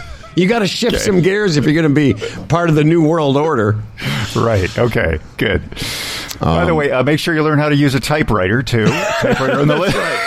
You're going to want some whiteout. And then once a meteor hits this shitball. How to replace a ribbon in a typewriter is a good thing to know. All right, Kyle Kirby, we thank you for your efforts. And, of course, you're putting together quite a resume of audio and visual excellence, and we appreciate it, man. Hey, you guys gave me a lot of good stuff to work with. So I appreciate all the help you've given me, and basically all the assignments you've given me. And it's been a great time. Honestly, I've had a lot of fun with you guys. Well, you're a good man, Kyle Kirby. Yeah, you're a sweet kid. You are. All right, Kyle. Yep. There's our buddy. Very nice. Now go learn how to work a rotary dial payphone. That's right. I'll be right. Save some quarters for the payphones. Yeah, that's interesting about a stick, because it would be one thing even if you wanted to learn one, it would be getting access to one. Yeah. And, it's funny with the, I have so many more electric cars on the road. I was out just taking the dog for his last whiz last night, and a car came around the corner, and it's weird, almost like they don't make any noise. Yes. There's no more noise to the car. I sort of looked up, I'm like, that's, you see a car and you think your brain's like, shouldn't it be making some noise? Just creeping around my neighborhood. Take care, Kyle. Thanks a lot, guys. Cheers. Okay, see ya. And Dan, hang around here for a second, if you like.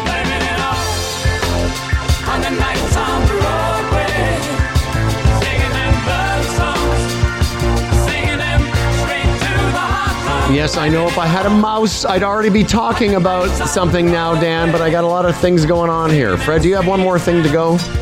Yes, I do. The retirement Sherpa, Tim Niblett, is a portfolio manager. Raymond James, a member of the Canadian Investors Protection Fund. Tim should be by tomorrow, his regular weekly visit. And I'm sure he'll give us an update on the state of the world, the economics of the world. As we said, changing daily. It really is crazy. I mean, that Toronto stock market, if you notice, one day it's up 300, the next day it's down 250. It's just like a bouncing ball, Howard. That's what it's like. And that's what I'll ask Tim about. Why, Tim, is the stock market like a bouncing ball right now? And he'll have an answer. Oh, yeah. He'll have an answer. Licensed on both sides of the border, Tim Niblett is your go-to for financial advice. RetirementSherpa.ca. Freddie, the action never ends at DraftKings Sportsbook, especially this summer with tons of ways to bet on all your favorite sports. You can fuel your fandom and feel the heat of the season like never before. Right now, DraftKings Sportsbook is giving new customers a risk-free bet of up to $1,000. That's right. Make your first bet up to $1,000. And if it doesn't win, you'll get another shot to cash in. You can throw down on all the major action, baseball, golf, MMA, and more.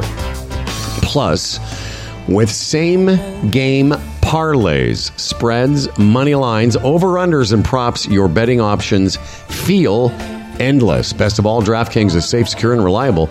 You can deposit and withdraw your cash whenever you want. Download the DraftKings Sportsbook app now. Use promo code HumbleAndFred. Make your first deposit and get a risk-free bet up to $1,000. That's promo code HumbleAndFred only at DraftKings Sportsbook. Must be 21 years or older.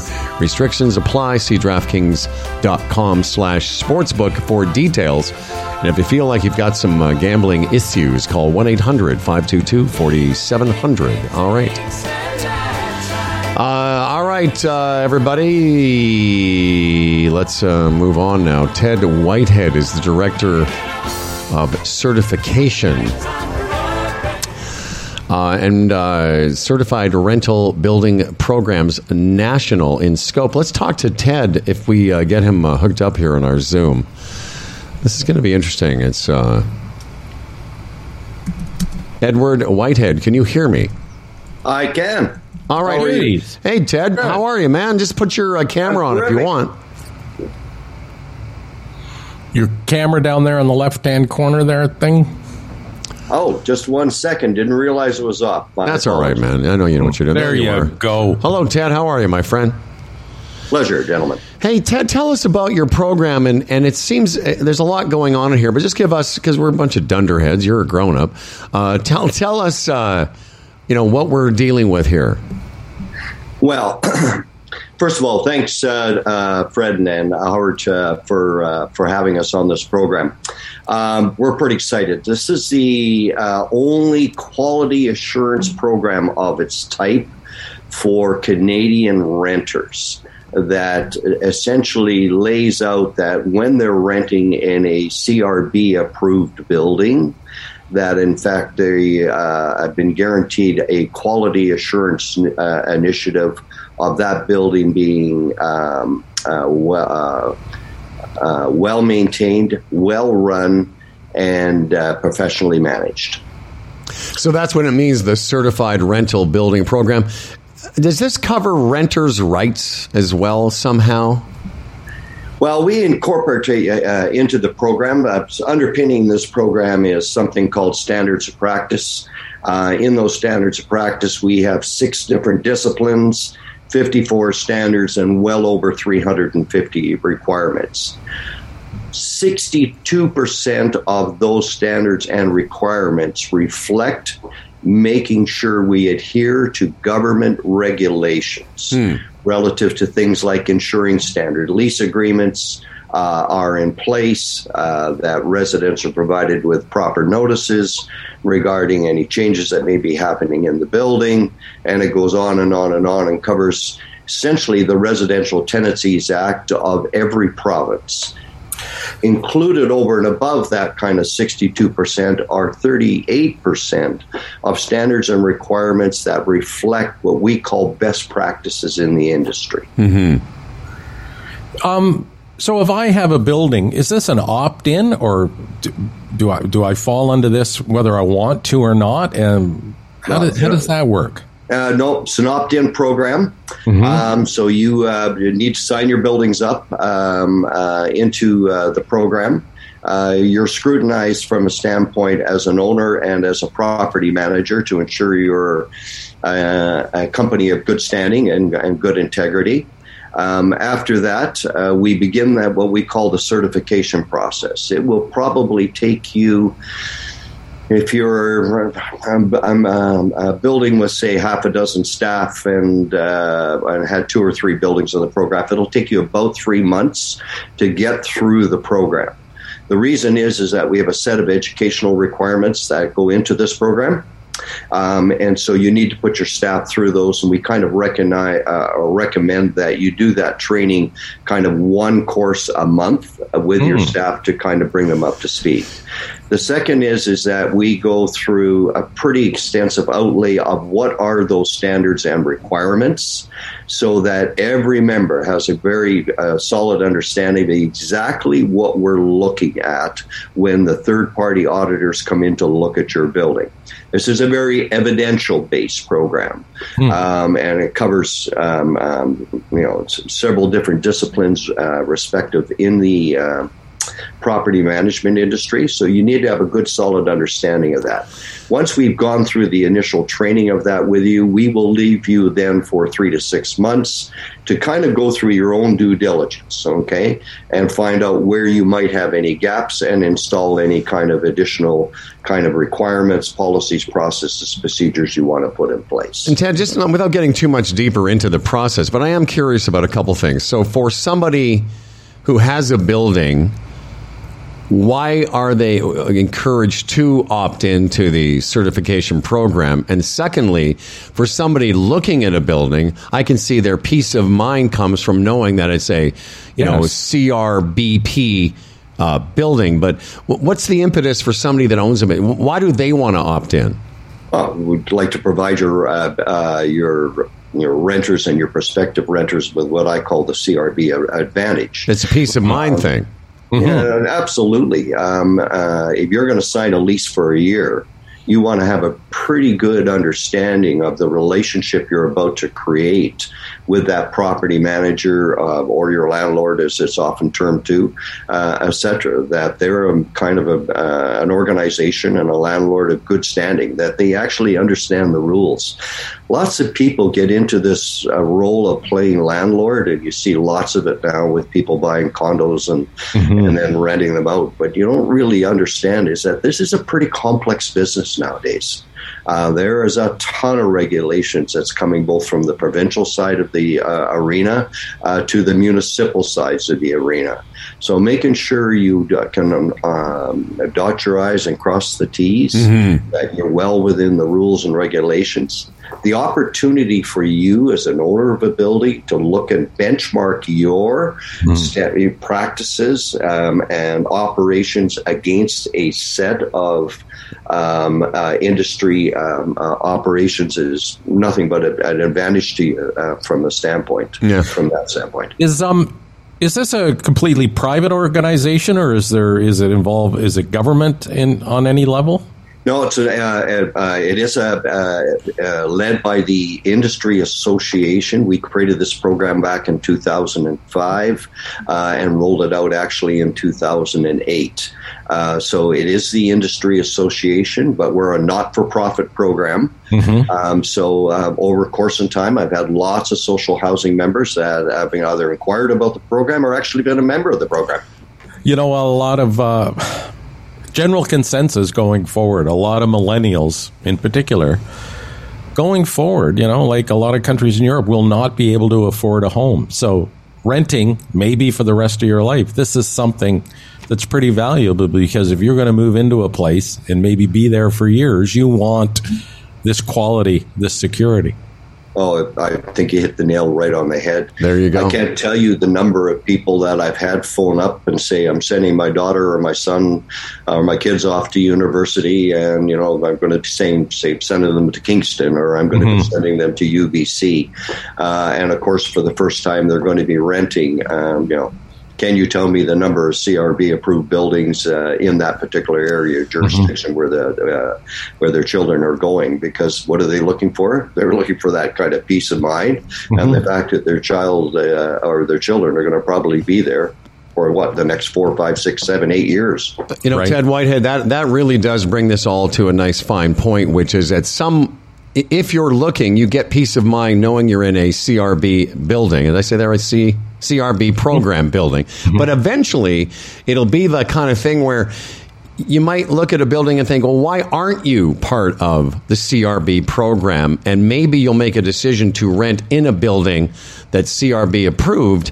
And that's an incentive for both the renter, as you say, and the people that own these buildings. Pretty simply, and I make the message very simple to rental housing consumers out there. You know, where you have that alternative, because we certainly don't have the alternative all throughout Canada yet, but why would you rent anywhere else? Exactly. It's really about that simple. I'd rather be renting with a professional property manager that I know's adhered to a set of standards, that is going to be audited independently relative to their policies, practices, procedures in place, that the building is being well maintained. I mean, look at the rental stock we have in the city of Toronto. Yeah. The average building's damn near 65 years old. Right? Yeah. We really appreciate we appreciate your time today. And before we let you go, let everyone know that if you want to find out more about the Certified Rental Building Program, now national in scope, our guest Ted Whitehead wants you to do what? Please contact me at twhitehead@frpo.org. Give that one more hit there, Ted, and we'll make, if you need, if anyone listening can write that down. Once again, it's how, Ted? It's T. Whitehead just the way it sounds, at frpo.org, or you can reach me. I'm happy to give you my phone number, 647-302-4842. Do you mind if I call you just if we want to, shoot the shit sometime, Ted? Just hang out. Absolutely, anytime. What a great, listen, thanks for joining us this morning. Where are you, by the way? What part of the country? Right now, I'm actually down in Philadelphia. Okay, so I actually drove down here to bring my mother-in-law back to join our wonderful country in Canada for a month or so. She resides down here. And so that's kind of why I'm sitting in this kind of a room, as opposed to that individual that's sitting there over the beautiful lake behind him there. That individual, by the way, that individual is the very famous Dan Duran. I know it's intimidating, Ted. It is. Hey, thank you, sir. What a pleasure to speak with you, and what an interesting bit of information, especially for a lot of the people listening who have children and grandchildren that are going to be going off. And now, why wouldn't you make sure that whatever building you're looking to rent in is at least, the very least, certified and CRB approved? Thanks, Ted. Do you take care of yourself, okay? Take care. Thanks, gentlemen. Thanks very much. Ted, take Always it easy, a pleasure, buddy. my friend. There you go. Just let yourself out of the Zoom room. Just end the meeting for yourself. There you go. There's Ted Whitehead. All right. What a nice man he was, huh? Guy knows what he's Very nice man, Howard. We could only aspire to be gentlemen such as that. No, there's not enough time left. We're doing the best we can. By the way, we're up to Wednesday for what we're going to eat. So Tuesday we might have some hanger steaks. Wednesday some breakfast. We're going to have to put a list together. Should I bring some meat? Should I bring some slices? To eat out one night, maybe? I don't even know what that means. Well, that means when you eat out, like you go somewhere to eat. Dude, I'll do whatever you want. You don't know what that means. I don't know what it means at the trailer. Shit. I don't know what it means at the trailer. Is it like code for some shit you guys do up there? I don't know. Yeah, it's code, yeah. You want to eat out? Cult. Yeah, it's part of our cult, right? We go eat insects. We're so far away from civilization that we don't have access to. We could go for Chinese at the Cody Inn, or we could Go down. Anyway, we'll talk about it later. But if I you'd think we should rather do it. have No, we the should do it now. barbecue experience at the lake, we'll stick around. Hey, I just want you to know, I don't want you to get in any trouble. You know, I'll just sleep on the ground and I'll eat some dirt. That was like my dad. My dad was don't do anything. You know, my dad had this whole attitude of, don't do anything. Don't go to any trouble. Hey, Dad, we're going to eat. Oh, no, I don't eat any food. I'll just throw down some kibble on the floor. Mm-hmm. Hey, Dad, this is your room. Oh, don't go. I don't need a room. I'll just sleep on the cold garage floor. No, man, I'm looking forward to hanging out with you guys. I was sitting there on the dock at my buddy Stinky's place on the weekend, and I know you guys go through this every day. There's Dan Duran's View every day, and I know when you're up there, I'm not telling you anything you don't know, but I always just tell you my experience of it is it just puts me in a different place. I spent about an hour just by myself, standing, and Stinky's dog were sort of playing, and I just sat on this chair that he has at the end of his dock, and I don't know. I can get lost in it for some reason. You are in a different place. I know, but I get lost in it. And you guys, I know the novelty's worn off for you too, but for me, not really. But for me, I have trouble, as you both know, sometimes being still, and for some reason, that has always done that for me. Being at the lake, staring at the water seems silly, but I just love it, man. It can be hypnotizing. Yeah, we had this idea too that you were going to come up to the environment and we were going to take off on you. And then right? Just disappear and then have a camera crew to see if you can survive in that environment. Yeah, that's right. I don't know what to do. I just sit there. I'm not eating. At some point, I start to drink this lake water. We get gnawing on some wood. Look at him. He doesn't know. He doesn't know where to get the food. The ants out of a tree. He doesn't know what to do. Look at him. Oh, this is fascinating. Jesus. What is he doing now? Is he eating his tire? Anyway, I just find it. That's why I say I'm looking forward to hanging with you guys and then spending some time just like staring, especially your guys' lake there. It's just beautiful, picturesque. Very much so. Even last night when the storm was coming in, I was down the end of the dock, watching the sky with the clouds and the lightning and the fireflies along the shoreline. It was just something else to just sit there and absorb. I have 3 different areas, Howard, that you can enjoy the lake and the sunset from: the upper patio, the lower deck, and then the sort of look point. Yeah. So you can have your choice. Will you, when I first get there, will you take me for a tour of where I should be looking? Absolutely. All right. It all depends on where the sun is, right? Where the shade is. Oh, you have your choice. Plus, there's a hammock. Oh, my gosh. Huh?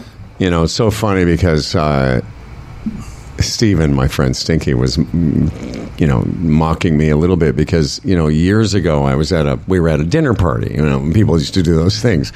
And everyone was sort of quiet. At one point I said, you know what? I just said this. Sincerely, I thought. I said, we're just lucky. We're just damn lucky to have all these nice things. And at one point during the weekend, I was staring out the lake. He goes, let me guess, you're thinking, we're just damn lucky. We're just lucky to be here. I said I was. I was trying to appreciate the moment. Hey, speaking of which, when we were talking to Lumbee, I'm surprised. He seems to be going to a lot of gatherings. I know. I was going to say that, Jeff. Like, what's going on? Like Howard and I, you don't tend to want to be in That's right. groups of people, but he's talking about, being at that place with that group of people talking French, and then over at his buddies with a group of people. And I'm thinking, I know.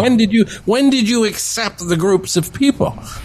Dan, did you hear that when Lumbee texted me a few Sundays ago?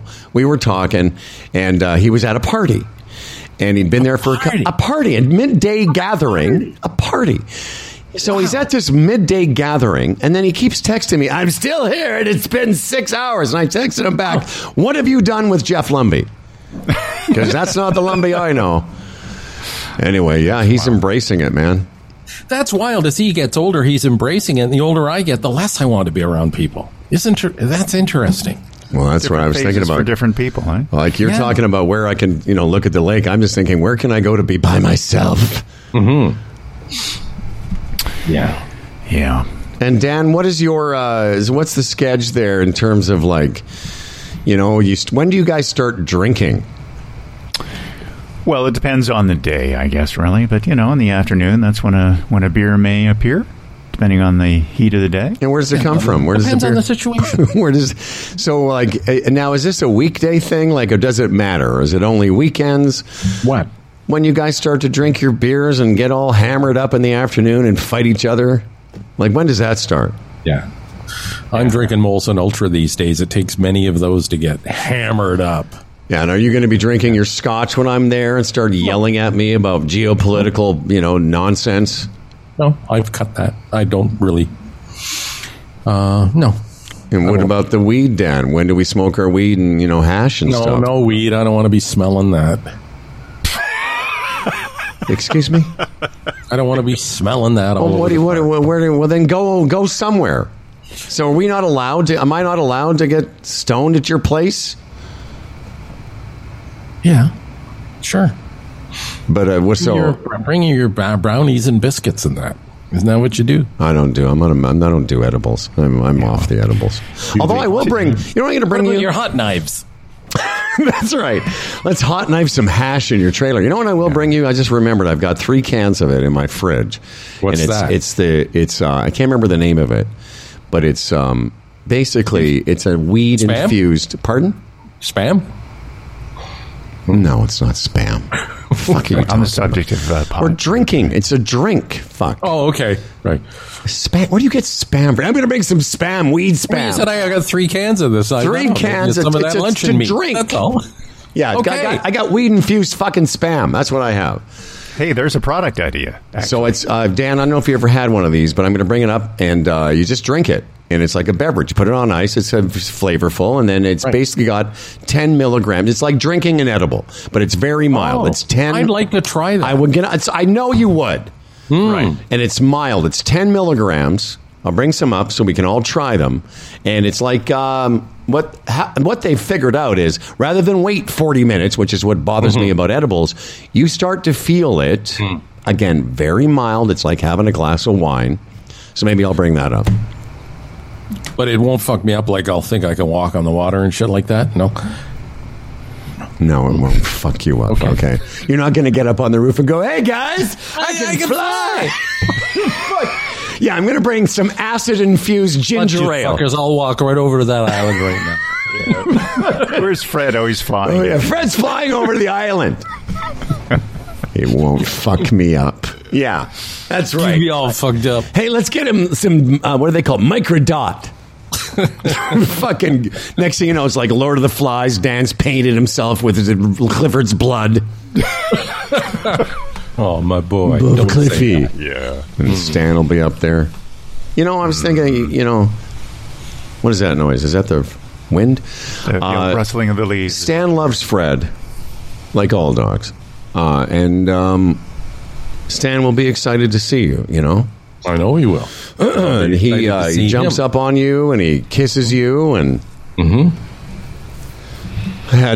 was thinking about you yesterday too because you had your son's dog, Doug.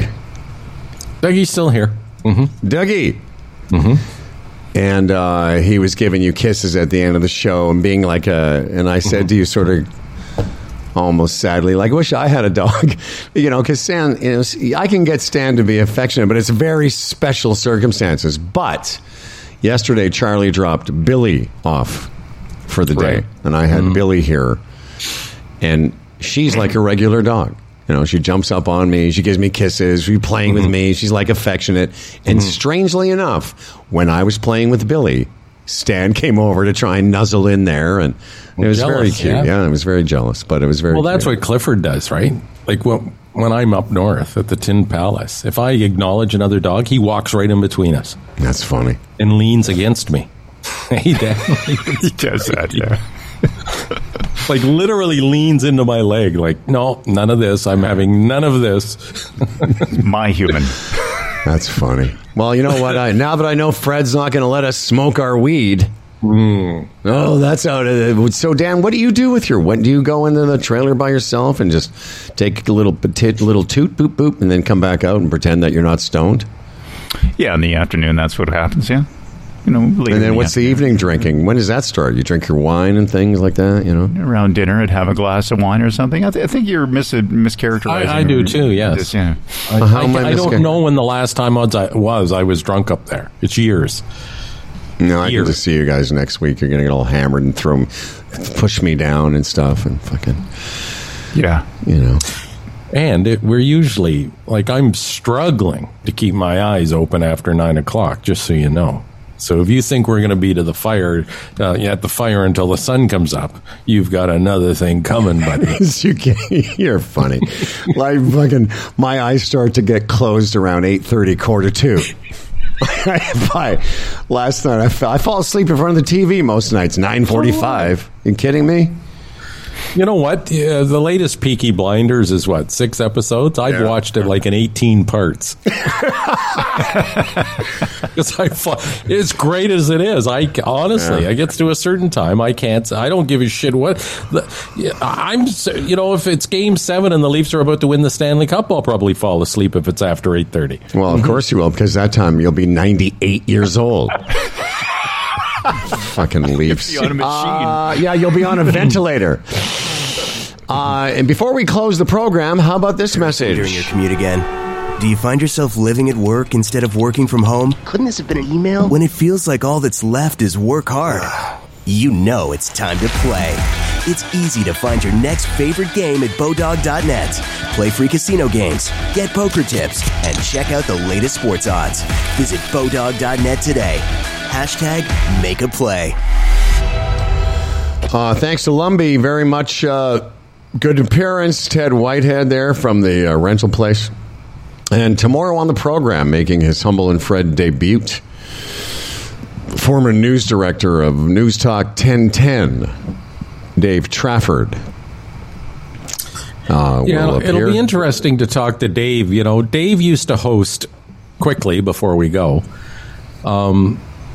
Saturday and Sunday mornings on News Talk 1010. And just how these big companies have destroyed heritage quality outlets. Now Saturday and Sunday morning on News Talk 10, all they do is play the CP24 feed all morning long. No, it's good. It's good. It's good radio playing a television station. You just want to sit down with these people and say, you've taken this valuable historic signal in Toronto. Franchise, this is what you've done to it. Yeah. Your News Talk 1010, of course, they'd argue, CP24 is news, but and then they're throwing to visuals and describing visuals, and you're listening on the radio, and it's it's sad. It is sad. Amalgamation is and we'll doing its thing. We'll talk tomorrow more about the death of radio and how we're great and they're terrible. That's always our theme. That's the subtext of every discussion about radio. They suck, we don't. We'll live forever. And now here's Dan Duran. This episode of Humble and Fred was brought to you by Bodog, Gig Sky, the Retirement Sherpa, the Chambers Plan, Health Gauge, GoDaddy, and DraftKings. Email us, humbleandfred@humbleandfredradio.com. Like and subscribe. For Humble and Fred, I'm Dan Duran. And remember, at the trailer, no smoking at Patterson's Place, edibles only, and watch out for flying Freds. There's a destination a little up the road from the habitations of the towns we know. A place we saw the lights turn low, the jigsaw jazz and the get fresh flow. Pulling out jobs and jamboree handouts, 2 turntables and a microphone. Bottles and cans, or just clap your hands, or just clap your hands. Where's that?